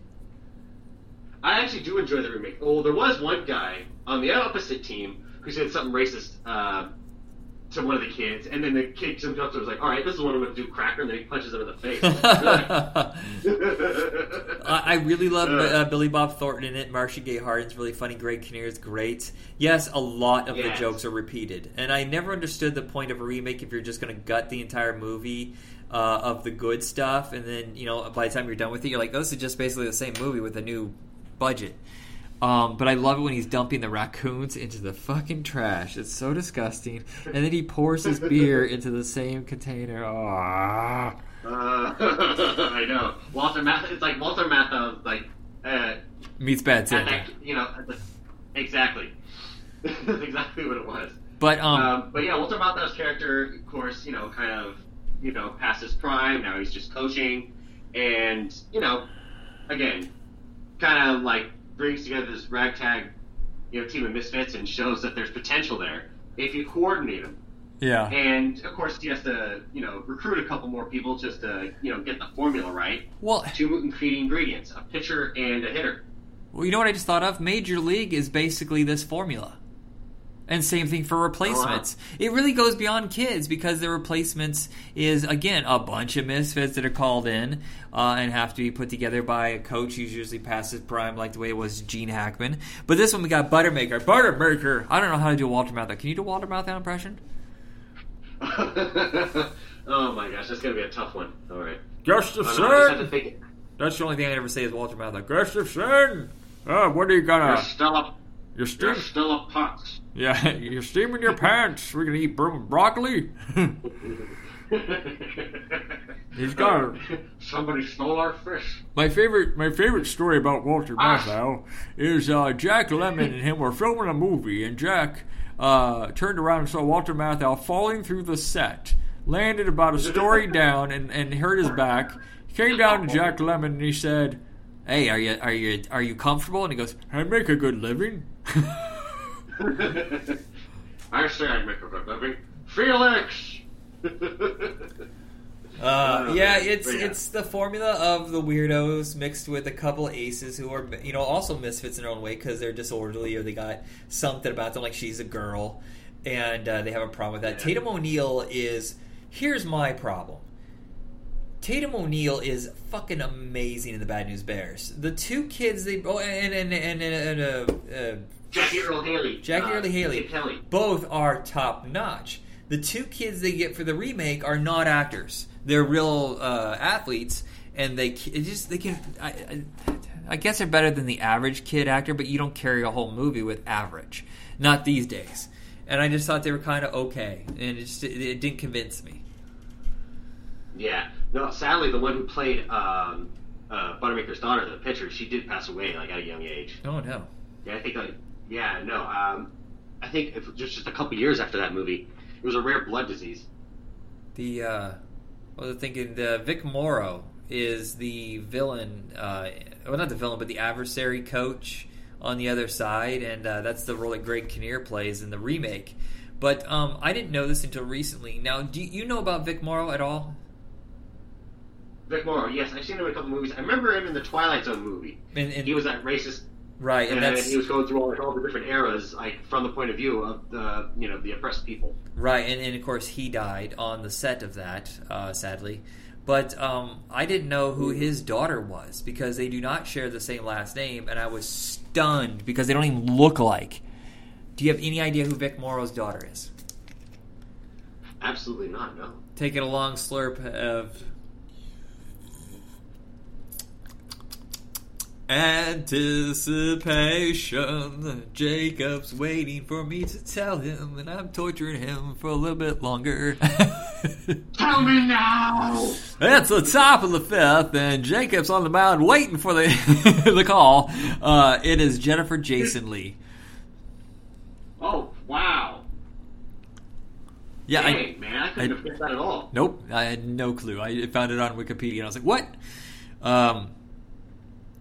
I really do believe there's not a lot to say about Bad News Bears. I do remember, this is the weird thing, is I read the novelization. I did this a lot as a kid. If I couldn't find the movie, I would get the book from the library, and there was an adaptation of the movie. I read it in 9th or 10th grade. I absolutely adored it. Oh, wow. And I didn't see the movie for a very long time, which is weird. But there's 3 movies. There was the TV series, everybody. I just picked it up for like $7. The complete series, 2 seasons. And, Jack Warden from Used Cars and Dirty Work is the coach in that show. And it's Corey Feldman's first performance. Oh, wow. Okay, so I was wrong. In the remake... the actress was Sammy King Craft. She was actually killed in a car accident. Jesus. The main girl? Yeah, the pitcher. Oh. Shit, I thought she was still alive. I swear I looked that up last year. That sucks. Yeah, I know. It was terrible. Oof. But, either way, like Blazing Saddles, you're gonna... If you have not seen Bad News Bears, you're gonna have to... prepare yourself for some unpolitically correct kind of stuff. I understand woke culture. I understand it completely, but sometimes we are too far over in one direction. And I think it's like it's a pendulum. It's going to swing. So right now we're making up for all the bullshit that we ignored for decades. So we're going to the absolute extreme of wokeness. And I think that we are going to pull back a little bit and be a little more reasonable. Not every joke has to be politically correct, that it can test the waters, because that's how you push comedy forward. I think you have to talk about the things that no one else will talk about, and comedy is like the only place for it. So a lot of movies you're going to start noticing, especially during the there's the era between like American Pie and The Hangover, where they're really testing the limits of comedy. And some of it can be seen in retrospect as being kind of offensive. Oh, absolutely. Oh, yeah, but Bad News Bears, especially, it being the 70s. Yeah, no, back then they just didn't really give a shit. And hell, it wasn't even written by Richard Pryor. That was the difference. Hell, with Blazing Saddles, Richard Pryor writing it was how they got away with it. Yeah. But that's not why... As far as that movie, the complaints, there was only one complaint. It was when that horse got punched. People thought a horse really got punched. Oh, wow. Okay, so despite all the racial slang, you care more about the horse. I'm like, you assholes. Well, both ideas can reside in your brain at the same time. You can be upset about both. Yeah. Here's something interesting: is the writer of Bad News Bears is Burt Lancaster's kid, Bill Lancaster, who only wrote a few movies. He wrote the third Bad News Bears Go to Japan. And then, I kid you not, he did The Thing. John Carpenter's The Thing. And then nothing else. Holy crap. He never wrote another movie. Well, I mean, after The Thing, shoot, that's a masterpiece. How can you top it? Yeah, well, it tanked at the time. I think people forget that it barely did. I really don't think it made its budget back, but because it came out against E.T. and everybody's like, how dare you release this movie? Gosh, how dare you release this movie? Oh, well, going against E.T., yeah, you're screwed. Yeah. It's Spielberg. It's so offensive. But yes, but again, the way Bad News Bears plays out, yeah, it has its charm with all the kids, and then Buttermaker's just kind of redeeming himself, like trying to get these kids on the right path, especially with the young, oh gosh, I keep forgetting his name. Yeah, the afro, oh gosh, that kid, he was just so distraught after, being on a losing team, and he thinks, he's not going to be good at sports at all. But, of course, Buttermaker tries to tell him, it's you're young, you still got time to develop, it's okay. Yeah. It's gonna, we can work on this. This is when he starts to show that he cares. Well, it's also the fact that he didn't give a shit, then he gave too much of a shit and was angry all the time, and then realized they're kids, this is a game, you can be good at it, but don't fucking lose your shit over it. Don't get angry. It's still for fun. Yeah, and it shows that in Mr. Baseball, too, at the end, when the coach kind of mellows out a bit. Yeah. Because, as soon as the pitcher messes up, he goes out and yells at the guy. But near the end of the movie, no. Same, again, same kind of outcome. Heck, even at the end, even when they were, getting outscored a lot in the last inning, he's like, oh, well, we'll come back and make it up. Because, they're kids. And, hell, the other coach, oh, God, why am I forgetting his name again? What is it? What? The other coach, the other team. Oh, Vic Morrow? Yeah, Vic Morrow. He straight up just, goes to his own kid and just smacks him because he takes it so seriously. To the point where his mom takes him home. And, of course, it was great to see that kid get revenge by, intentionally holding the ball and letting the kids run the base and get some scores. I'm like, yeah, well, shoot, that's what you get for caring more about the game than your own kid. I'm looking this up. I think the poster for Bad News Bears is one of the greatest posters of all time. And Mort Drucker died last month.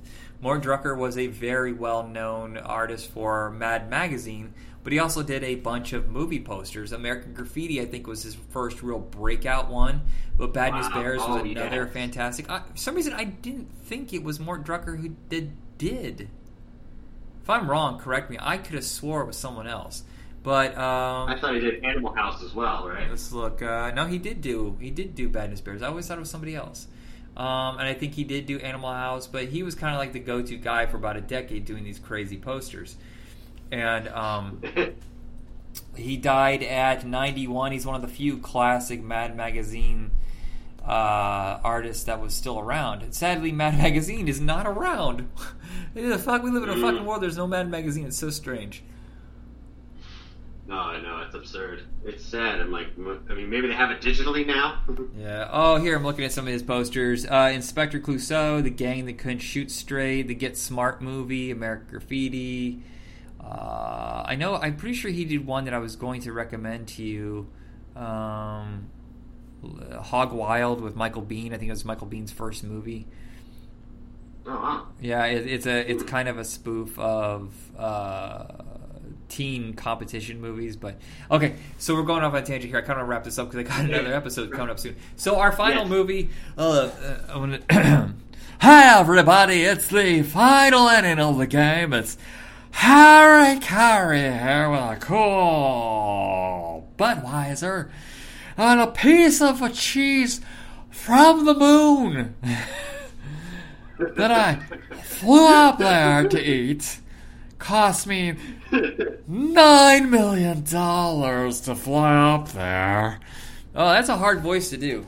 Harry, you're scaring me a little. Let's just get to the inning here. Let's see what's coming up the base. Our final movie is A League of Their Own, starring Tom Hanks.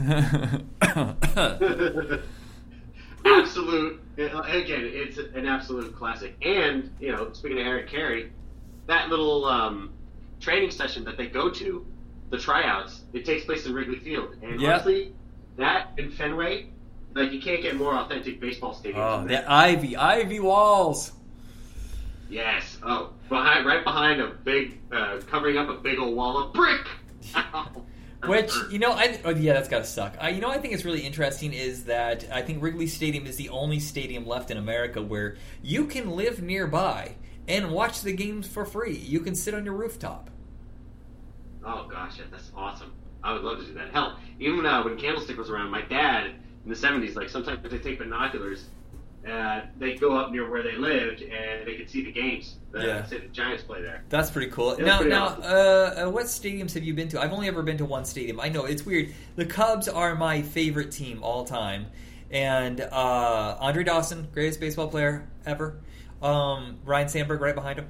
But for me, when I was a kid, my father worked for a newspaper, and we got free tickets for baseball games. So that's the only reason I ever got to see baseball games is because we would drive down to Cincinnati. I know it's farther than Chicago. We lived in Fort Wayne. I get it. It does free tickets, people. And we're always trying to get games for the Reds versus the Cubs. And I saw quite a few games where they fought. I did see the Reds versus the Giants. I saw the Reds versus the Padres. I can't remember the other ones. But we always tried to go see it. But I've only ever been to Riverfront Stadium. Back when it used to flood all the time. Oh, man. Yeah, I think the only two I've ever been to were Oakland Coliseum and, well, it's now Oracle Park. And I think maybe when I was a kid, I went to Candlestick. Okay. So, yeah, just those three. But, yeah, anyway, again, League of Their Own, and it was actually based off, true events, Yeah. And Penny Marshall. Yeah, you and I were discussing this, what baseball movies to talk about, and we discovered the last remaining Peach just passed away. Yeah, 103 years old she was. Oh, man. Gosh, yes, of course she's gone. There's lots of mourn, but she lived a long life. Yeah, carry that legacy.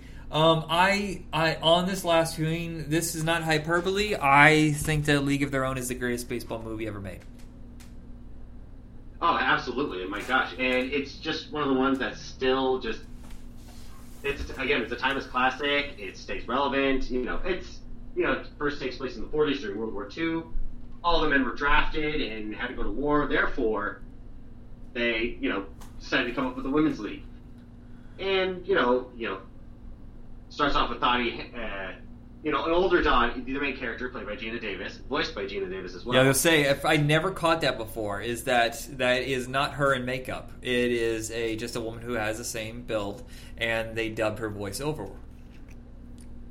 Exactly, yeah. And they did look quite alike. I'm like, my gosh, did they put her in makeup? No. Like, man, how amazing. And even all the older actresses, like, did resemble a lot of the younger actresses.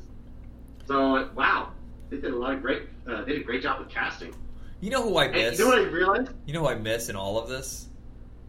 Ooh. Lori Petty. What happened to Lori Petty? For like 5 or 6 years there, she was the go-to awesome lady in movies. Do you think Tank Girl is what happened?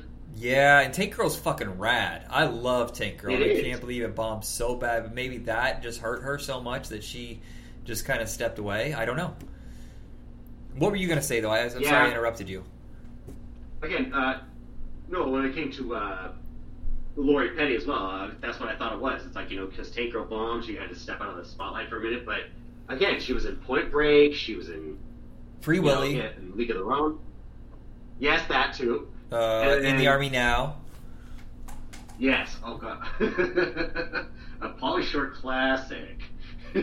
Actually, no, I do enjoy it. I love Pauly Shore movies. Shut up. I've seen every single one of them in the theater. No, Shut up. Well, I didn't see everyone in the theater, but I enjoyed Pauly Shore movies. His older movies.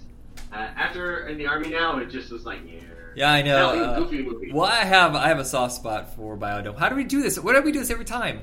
We only have so much time to record. Anyway. Okay, League of Their Own. Here's why I think it's the best movie ever, or best baseball movie ever. So it perfectly balances the character stuff with the baseball. The baseball is exciting, it's fun, it's a comedy, but yet it's a drama, but it's not too heavy on the drama. There is some heavy moments where, like, the letter from the War Office about a dead husband. Betty's husband died. And it continuously moves forward. There's never any really repetition from the farm. And John Lovitz, some of these characters come in and out, and you never see him again. John Lovitz is fucking killer in this movie. He's so damn good. But he's only in the first 20 minutes. And then Tom Hanks doesn't come in until a third into the movie, and he just knocks it out of the park too, to bring a baseball metaphor into it. But he's also not the star. This never forgets that this is about the women. It never pulls any punches. It shows how they were forced to wear these stupid skirts that would shred their legs. They had to go to fancy classes. They had to look pretty. They wouldn't take the one girl who was extremely good because she wasn't pretty, and that's what they needed to sell in those fucking films that they would show in the theaters. But they only forced, Geena Davis and Lori Petty forced them to take her. And the camaraderie, the love that they all have for each other. And yes, the two sisters fight, and they tear themselves apart, but it's also because of love. It brings them together, but also tears them apart. Because if they didn't love each other, they wouldn't have fought the way they fought. And the genius, I know it's probably fiction, it didn't really happen, but the fact that they get to the World Series and they face off against each other, do you believe that Geena Davis dropped the ball on purpose? I think she did. Absolutely. Oh, yeah, no, that's exactly what I felt, and I thought she confirmed it. Because, Kit was always known as Dottie's sister, and she was always just kind of in her shadow. I mean, she's a great pitcher. She stands out on her own as a pitcher, but she couldn't hit as well. Till, near the end of the game, near the end of the movie, I was supposed to say near the end of the game, that final inning. Yeah, no, and then, of course, Dottie, it wasn't really much for Dottie. She did it all just for Kit. So, yeah, that's right. She sacrificed what she had in her life for Kid. Yeah, she thought her husband is dead, but turns out he's alive, and she goes back to Oregon. Fucking Pullman! Yes, Bill Pullman. I know, yeah, quite a cast of stars in this movie. Is this the only good Madonna performance? I have to say, most likely. There was something she did with Rupert Everett. Oh, the Next Best Thing. I've never seen that one. I've heard Desperately Seeking Susan is really good, but I've never seen it. But I've seen, Shanghai Surprise and Who's That Girl and Body of Evidence. Okay, because there's boobies in it, all right. I was a young man and I was looking for movies with boobies. Shut up. Yeah. No, we all did. I'm guilty as charged. Swept Away, Madonna, and she was in Dick Tracy. She's okay in Dick Tracy. Yeah. But I don't think she's actually good. But this is a legit performance. I think she's very entertaining. Who got on my fucking nerves, and I can't believe she became a star after this, was Rosie O'Donnell. I could not stand a goddamn minute with Rosie O'Donnell. I know. I felt like she was that typical, like, New Yorker. I mean, yeah, she was a great player, but God, you just want to punch her in the mouth. She would not shut up. Yeah. Did you happen to notice Tay Leone in the very end segment where? Yes. And I was like, wait, oh my God. Yeah, she was one of the Racine players. In fact, even at the beauty school lined up, the one girl just goes, nice, very nice. And then lovely, of course, she goes to Ellen Sue. But yeah, the first girl she approves of was Tia Leone. I'm like, wait a minute, no fucking way. But yeah, again, those bruises. Oh, where they're icing that one girl's bruise? That was an actual bruise. Like a lot of those takes, they'd actually slide in those skirts and they would just shred their skin. Some of that stuff was real. Even Gina Davis confirmed it in 2013 in an interview. She's like, yeah, no, it was pretty crazy. I sent you the pilot of the show, which I didn't get to watch. Which I feel stupid. I forgot to watch it. Did you watch it? I did watch some of it, and I felt like, okay, I'm like, this is kind of a cheap production. I wish they'd done a little bit better. Yeah. I'll have to rewatch it to get a better review of it. But I'm like, well, it does pay good homage. Of course, different actors. It's not Tom Hanks or anybody else, but hey. Yeah, I think a few of the lower level cast members of the movie showed up in the TV show, but most of them did get replaced. Was it a remake or was it a continuation? Was it supposed to take place after that season? I think it might have been a continuation. Okay. Like I said, I can't remember. But anyway, again, the way this movie ended too, it was just so much heart and hugs and kisses. Like, oh my God, everybody, well, except for Tom Hanks' character, Jimmy Dugan died in '87. Oh my gosh, like '87 was when that League of Their Own documentary premiered. Interesting. Anyway. Yeah, you see Kit and Donnie talking again and hugging it out, and then you see all the photos. And that song that Madonna sings, it's like, oh. Oh, my God, that was everywhere. That was on the radio so much when it came out. And watch the video. It's a sad black and white. Get you every time. It's the one moment where her music and the movies lined up. Because like I said, Dick Tracy, I think she's just okay. And I couldn't tell you a single song from Dick Tracy, though. Oh, yeah, no. Oh, there's quite a few. Oh, I thought some of them were unforgettable, as far as it goes. I mean, when it comes to singing and being a performer, again, Madonna kills it. Acting, not so much. Yeah. But League of Their Own, I went and saw it in the theaters. I feel like I didn't want to see it. I can't remember. But I live in a very, very small town where there's nothing to do. There's one movie theater with one screen. And my friend Tony was like, hey, me and my girlfriend are going to a League of Their Own. And I was like, sure, why not? I'll go. And I really enjoyed it. So why didn't I go see Captain Ron, though? That played like the next week, and I didn't go see it. I don't know. It's like I thought you'd be a Kurt Russell fan. You might watch I know, right? Well, I didn't discover my love for Kurt Russell until I saw Escape from New York a couple years later. Oh, yeah. Oh, gosh, that's a classic. Yeah. Again, A League of Their Own. Sorry. No, you're good. I was like, wait, before. I was afraid we were going to go on another tangent, but no, A League of Their Own is a timeless classic, and I consider it like one of, if not easily one of the best baseball movies of all time. Is it the last time that Tom Hanks was wacky? I feel like after this is when he would be in movies that were funny, but he was never wacky. Like, he's not intentionally funny in Forrest Gump. Oh, no, of course. Hell, didn't he win an Oscar for that? Yep. Oh, yeah, no. So, yeah, no, he wasn't intentionally trying to be goofy. But in that, no, A League of Their Own, especially with one of the most memorable lines in that movie, there's no crying in baseball! And he's yelling at Ann Cusack, oh my God, again, another Cusack. Not Joan, but Ann. It wasn't her, though. No, it was, damn it, she was on Monk. She was on Monk the first few years. Not busy. Yeah, it was Ann Cusack. No, Ann Cusack is the homely one who can't read, and she has to be told that she's on the team. Damn it! I'm gonna look this up. I'm gonna get this. My brain. Of Their Own. Who's with the worst kid? That girl had the most pain in the ass child. Little. Oh, that's Stool Angel. Oh my gosh, you're gonna lose. Oh, that was another memorable thing from that movie. People would repeat that so much. My favorite line is, that would bruise the hell out of me. Oh, yeah. Oh, it's Bitty Schramm. Bitty Schramm is the one who's crying. Oh, it is. Oh, God. I thought that was Shane Cusack. Oh, my bad. But anyway, seriously. But no, again, like Stool Angel, Tom Hanks, There's No Crying in Baseball. All right, John Lovitz. If I had your job, I'd kill myself. I love that line. Stay here, see if I can dig up a pistol. Oh, Did you promise the cows you'd write them? Can I tell you, we did this movie years ago, but my favorite performance of his is from Mom and Dad Save the World. And there was a moment where John Lovitz had a chance to be a star, but it just didn't happen. But he's so fucking funny in Mom and Dad Save the World. Yeah. Oh man, yes, Todd Spango. Homage, Todd's love for you is what rhymes? Large mountain. And then he says lar. I love when he goes in for the kiss. He goes in for the kiss, and he's like, there's like a little thing that he does with his lips, like, yeah. Yeah, that weird ass awkward fucking tongue kiss.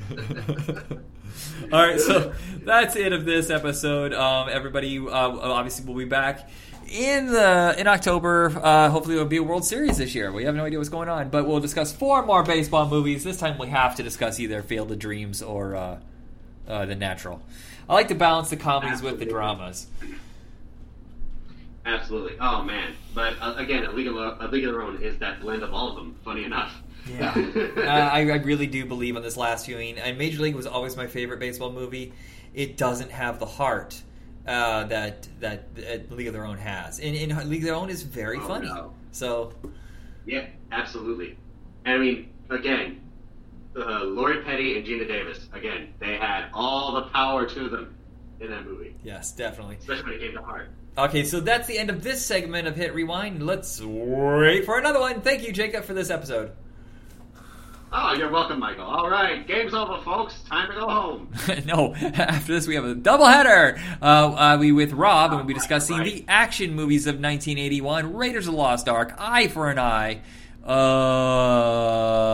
Fucking forgot already. Damn. Escape from New York, I think? No. I can't remember now. I hate it when I fucking forget. I literally watched the movie last night. Hold on. It's Southern Comfort and oh my god, my memory sucks ass. Well, we'll find out in the next time. High Risk. It was High Risk. A really, really underrated action movie, James Brolin, and that'll be our next. But first.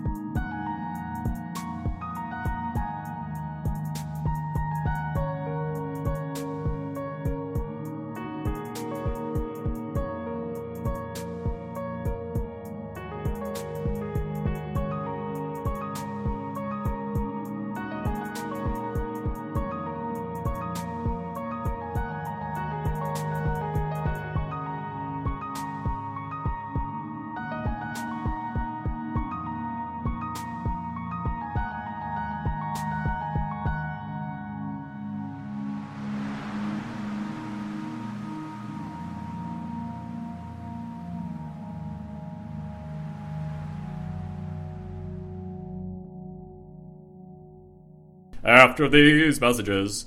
We'll be right back.